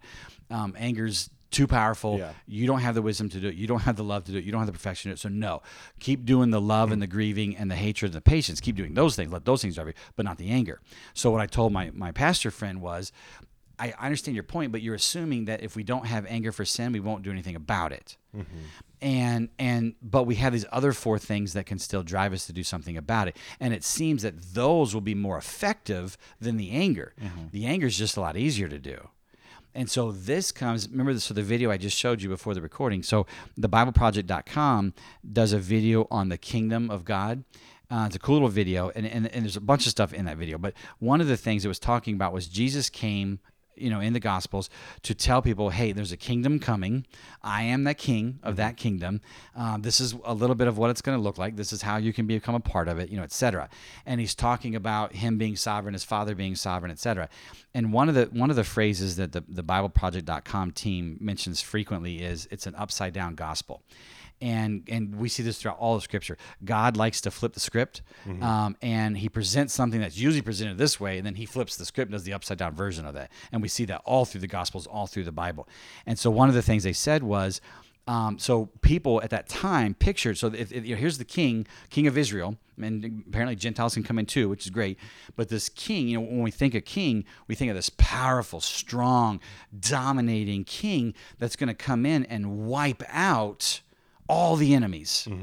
And Jesus comes in and says, we're the king, and we're going to come in, we're going to wipe out evil, and here's how we're going to do it. We're going to love our enemies. We're going to do good to them. Paul reiterates this. Don't do evil to those who are persecuting you. Do good to them, right? Be beneficial to them. And so in that little cartoon thing I showed you, there was like a black backdrop.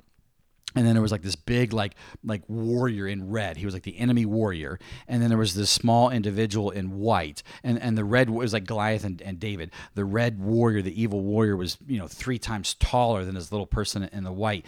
And they're big thick chest, big sword, and they're getting ready to come down and strike the little person in white. And the video said, but here's the thing: you're not supposed to respond with this force. You're supposed to respond with humility and love and compassion and care.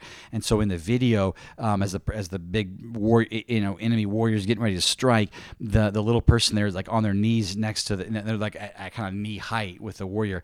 The warrior was wounded, had a cut from something. The person in white begins to bandage that cut. And this is actually the parable of the ferocious lion that has the thorn in its paw. There's different renderings of this. And then like everyone was scared of that lion because the lion was so violent. And then the squaw, the Indian squaw, the Indian princess came and plucked the thorn out of the lion's paw, and it became very calm and was very appreciative. So in the same type way, the person in white starts to bandage this evil warrior's leg, and the evil warrior stopped kind of mid-swing and looked kind of surprised and confused.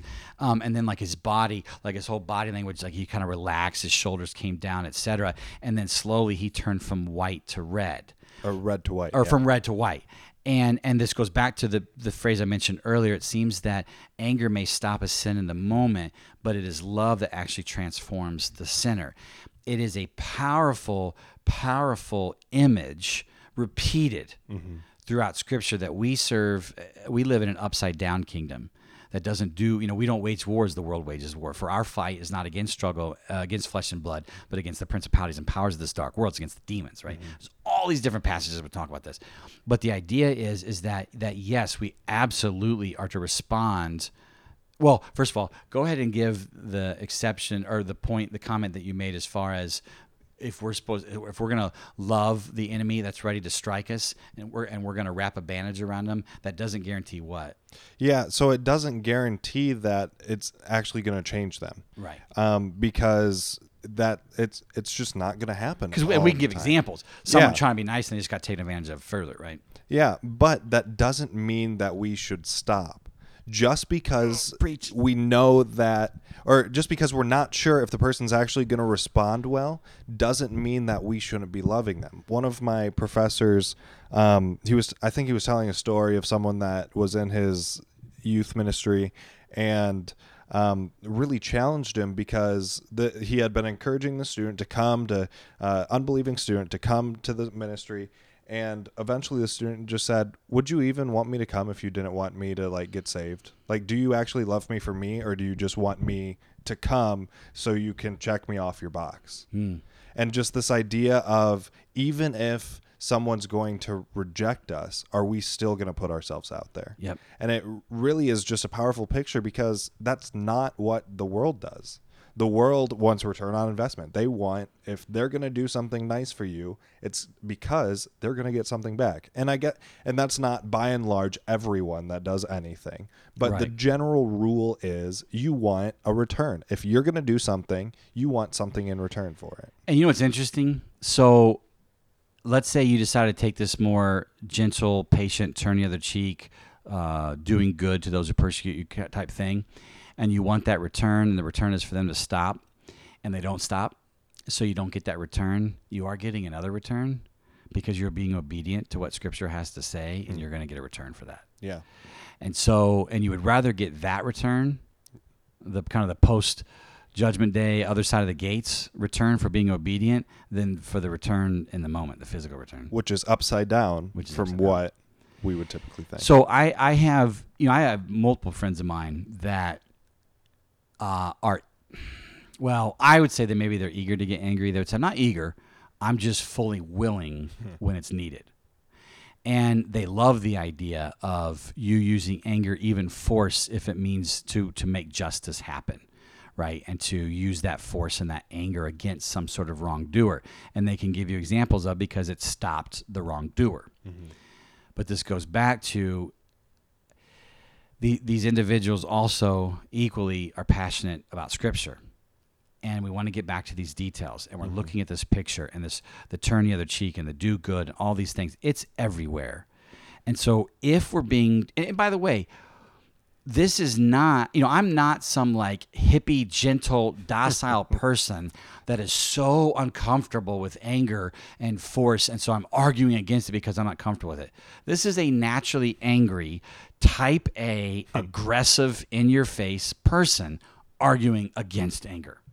I'm arguing against my own bent. Mm-hmm. Why? Because of the text. Yeah. And just kind of humbling myself before that. And again, and this was years. I wasn't just persuaded overnight. This was years of reading all these things like, man, and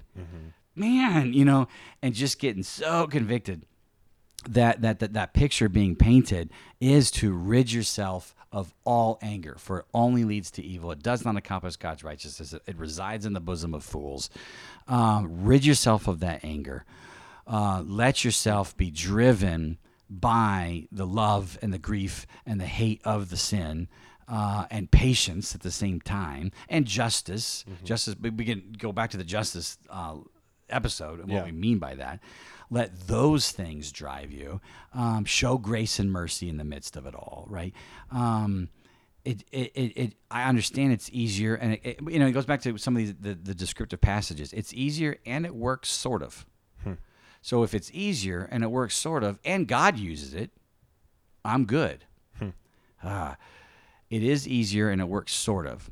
The more difficult way works better.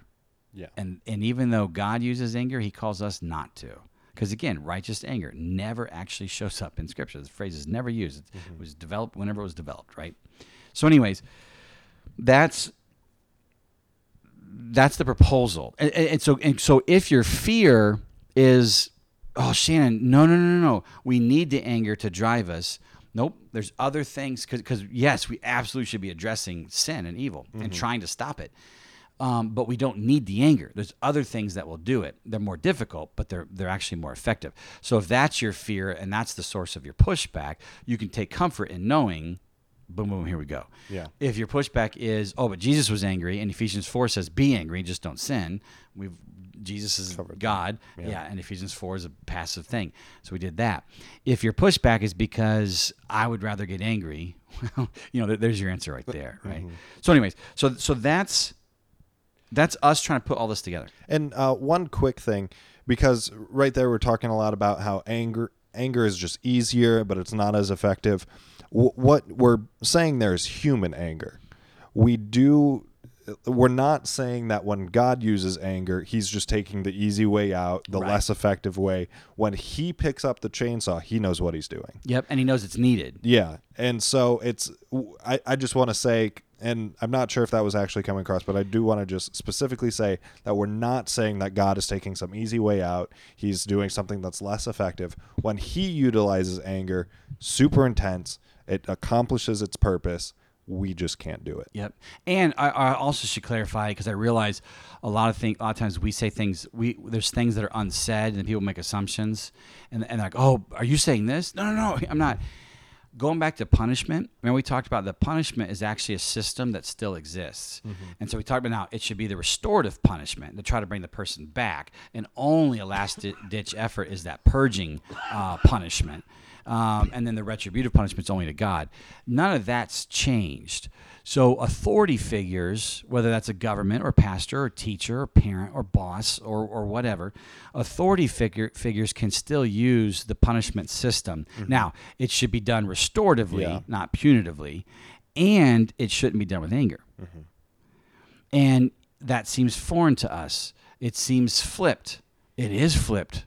But that's the pattern. That's the point. That's the point, is that it seems that when we actually dive into all this, there's just another layer, a higher level of which we're supposed to achieve that's really difficult but really powerful, etc. So having said all that, some of you are going to remain unconvinced. And I would, encourage you to ask yourself, why exactly in the end am I resisting this? From what we've done in the research, I don't know if it can be a textual thing from the text of Scripture. Maybe there's some verses that we're missing, or maybe we read something wrong, but it seems that that's probably not going to be. It's probably more of a personal thing. Some presuppositions. The presupposition is, of course, you're supposed to get angry at justice, but we're willing to question that presupposition based on the text, right? Anyways, having said that, if you're still say, nope, I'm not buying that. I'm not buying what you're selling. Yeah. So I'm going to personally still use righteous anger to combat sin. If you're doing that, I can't force you, right, to not do that. Sure. So I need to meet you where you are. I need to accept you and love you and embrace you, etc. And I know that I can still counsel you, right? I can still offer insights. So if you're of that camp and you think that there still is such a thing as righteous anger that we should use to combat evil, what I want to say is this. Galatians 5 puts certain rules down about how the mature believer acts. So it talks about, if you walk in step with the Spirit, you won't carry out the desires of the flesh, and instead you'll have this fruit develop. Also, with that, and we're gonna get into this one in there's this elephant episode where we're gonna put all of it together. We're gonna include a list of, because we've done some research on what does biblical rebuke look like. And there's this step-by-step process that you're supposed to go through. One of the things we found was anger's not in there. So you can actually do biblical rebukes without anger, and they're very, very effective. But anyways, we'll cover that later, all the steps. But what I want to say is, if you're gonna use what you think is righteous anger to combat sin, the Galatians 5, Paul says, listen, make sure that whatever you do, you're walking in step with the Spirit before you do it. Because if you're not walking in step with the Spirit, you're going to do it wrongly. If you are walking in step with the Spirit, you're going to do it rightly. And because he talks about later in that chapter, he says, and so now that we have life in the Spirit, let us be led by the Spirit. So understand that just because you're a Christian does not mean that you're being led by the Spirit. We've said this multiple times in a bunch of episodes. Two different things. When you confess Jesus as Lord, Romans 10:9, believe in Jesus, John 3:16, the Holy Spirit resides within you, right? It's that guarantee, that deposit for eternal life, all that jazz. So you now have life in the Spirit. You're now homeward bound because you placed your faith in Jesus. Paul says, but now that you have life in the Spirit, let us also be led by the Spirit. It's another level. It's another thing. That's what sanctification and Christian maturity is all about. So anyways, he says, so do that, because if you're doing it, you won't carry out the desires of the flesh, and whatever you're doing is going to be done rightly. And then he says, now here's how you'll know. Just because you say you're being led by the Spirit doesn't mean that you are. And so he doesn't even say how in that passage. He just says, go do it. I'm still wrestling through the practical how of being led in the Spirit. I think a lot of it is the prayer, so you can go back to the prayer episode that we did, and just sitting with God, experiencing Him, letting Him talk, listen to Him, chew on that, talk to Him in return. It's a bunch of that. I think is part of it, anyways. So before you use any sort of righteous anger, stop and make sure you're being led by the Spirit. Not just that you have life in the Spirit, but you're being led by the Spirit. And how will you know? And lists out the fruit. So what's going to happen is, if you're let's say you're about to use some sort of righteous anger to confront some sin, and you check yourself first, and you kind of get in step with the Spirit, you're going to get drenched in love. And we can go back to the love study, that you're going to have this sheer delight, this deep affection, this bond, this kinship with this wrongdoer. And that's of the heart. And you're going to love them of the soul. You're going to be willfully, covenantally, unconditionally committed to them. And you're going to love them of the mind. And so you're going to have this certain internal disposition toward them. You're going to be patient and forgiving of them. You're going to be very understanding that dust people do dust things. Mm-hmm. You are going to rejoice in truth and righteousness, not in unrighteousness. So you are going to be driven. You do want them in that love to do right things, not wrong things. And then you're going to contribute to their well-being in very real and practical ways. So you're going to be drenched in that love. You're also going to be drenched in peace. There's going to be no internal angst going on. This goes well. So we've done the unpacking on peace. We haven't done the episode yet. We're recording that in a little bit and down the road shortly, soon. Yeah. But anyways, so it's an utter lack of any sort of internal angst, and then also because you have peace within your internal peace, then you have relational peace, which is there's no distrust or animosity or anything like that between two people. So you're gonna be drenched in love. You're going to be drenched in this peace with no internal angst and no distrust or animosity towards the individual. You're going to be drenched in joy. And you're going to find out when we air the joy study that it's this deep contentment that moves into this bounding excitement that results in this active celebration. Joy is intense. It's like earthquake causing. And so as you're walking in step with the Spirit, you're going to be drenched in this deep, sincere love for this individual. You're going to be fully and totally at peace. You're going to be bounding in joy and excitement. It says that you're going to be patient. And that patient is a refraining from enforcing what is due sometimes. Go back to the patient study. Willing to endure the bad for some other good. You're also going to be gentle. You're also going to be good. You're going to be desiring benefit for the other. You're going to be kind. You're going to be useful to them, right? There's some repetition there. You're going to be temperate. So the NIV says self-controlled. I think King James says you're full of temperance. And so the Spirit is actually going to temper you. What does that mean to be tempered? A little bit restrained.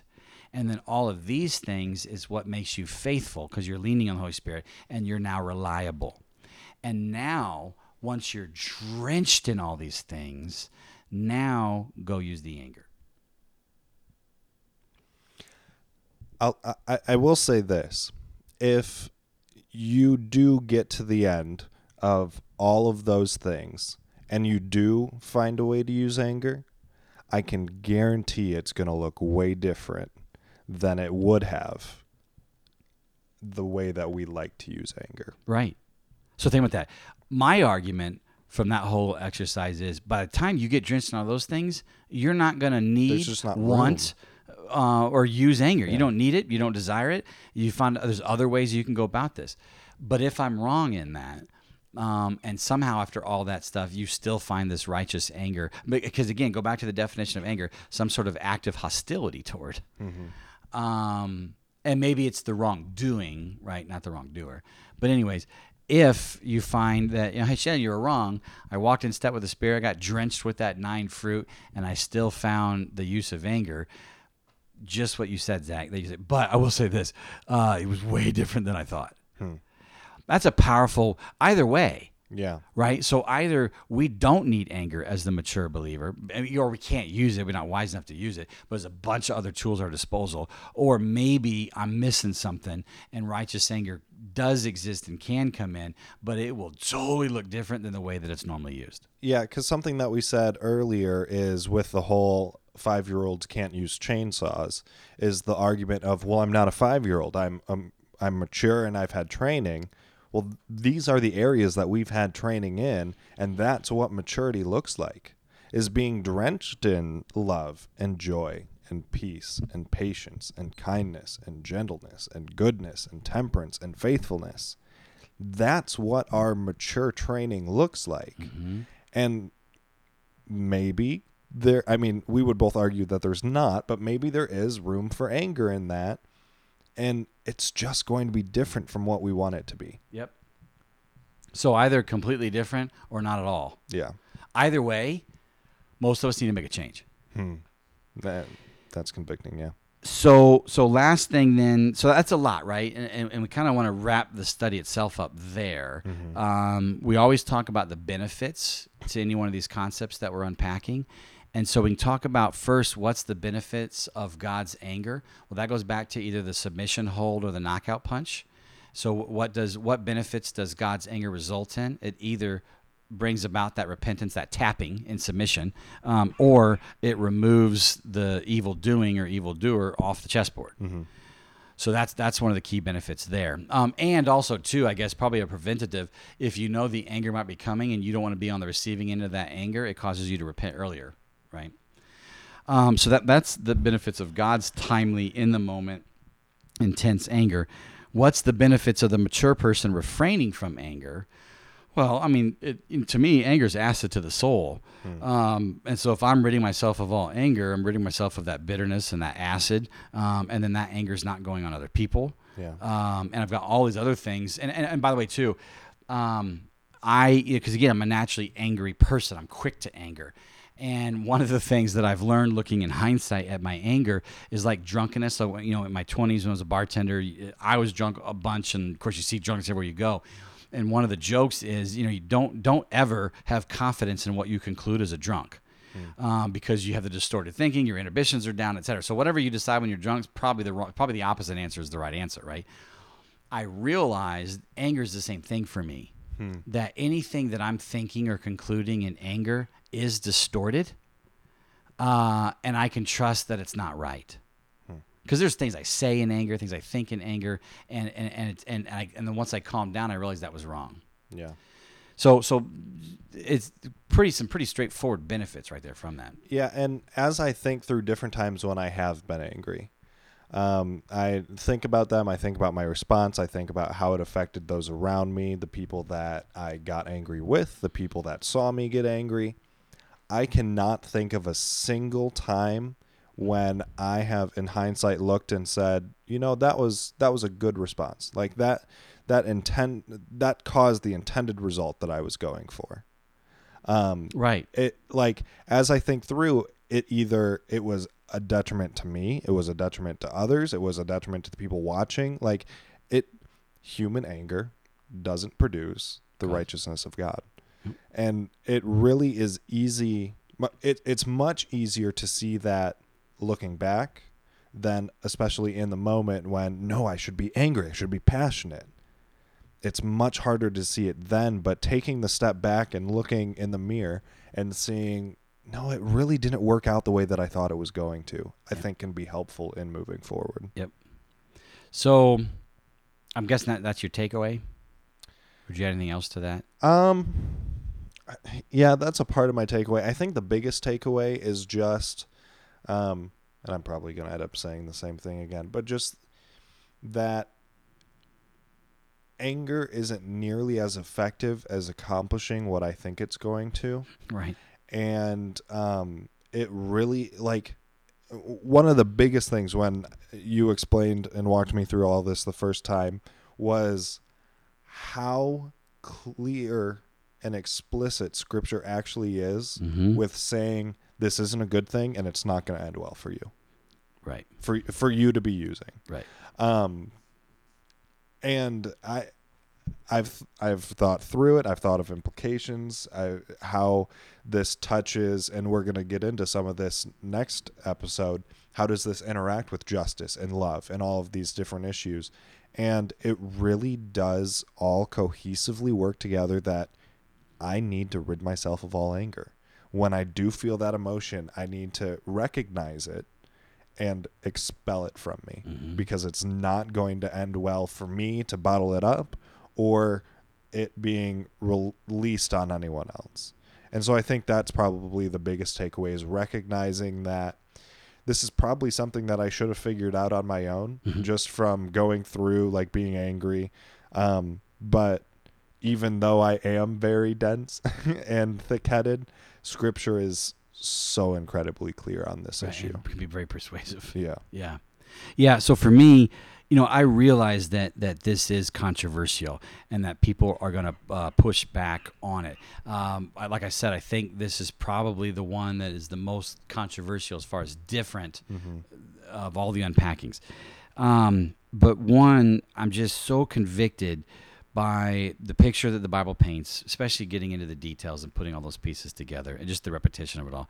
And it really does make so much sense once I actually think through it all deeply. And so one, I was just convicted by what I was finding in this unpacking. Two, as I began applying it to myself and my walk with God and my walk with others, I'm finding that it's changing me. That I'm not sitting there saying, all right, you know what, let me get rid of bad anger, but keep the good, righteous anger. I just made the decision a while back, you know what, I'm going to rid myself of all anger. I'm going to let myself get angry, because I'm human, but then I'm going to immediately rid. And it is difficult, and I am not doing a good job with it. But slowly, right? And being more patient and also trying to counter. Because it's not about like preventing myself from getting angry.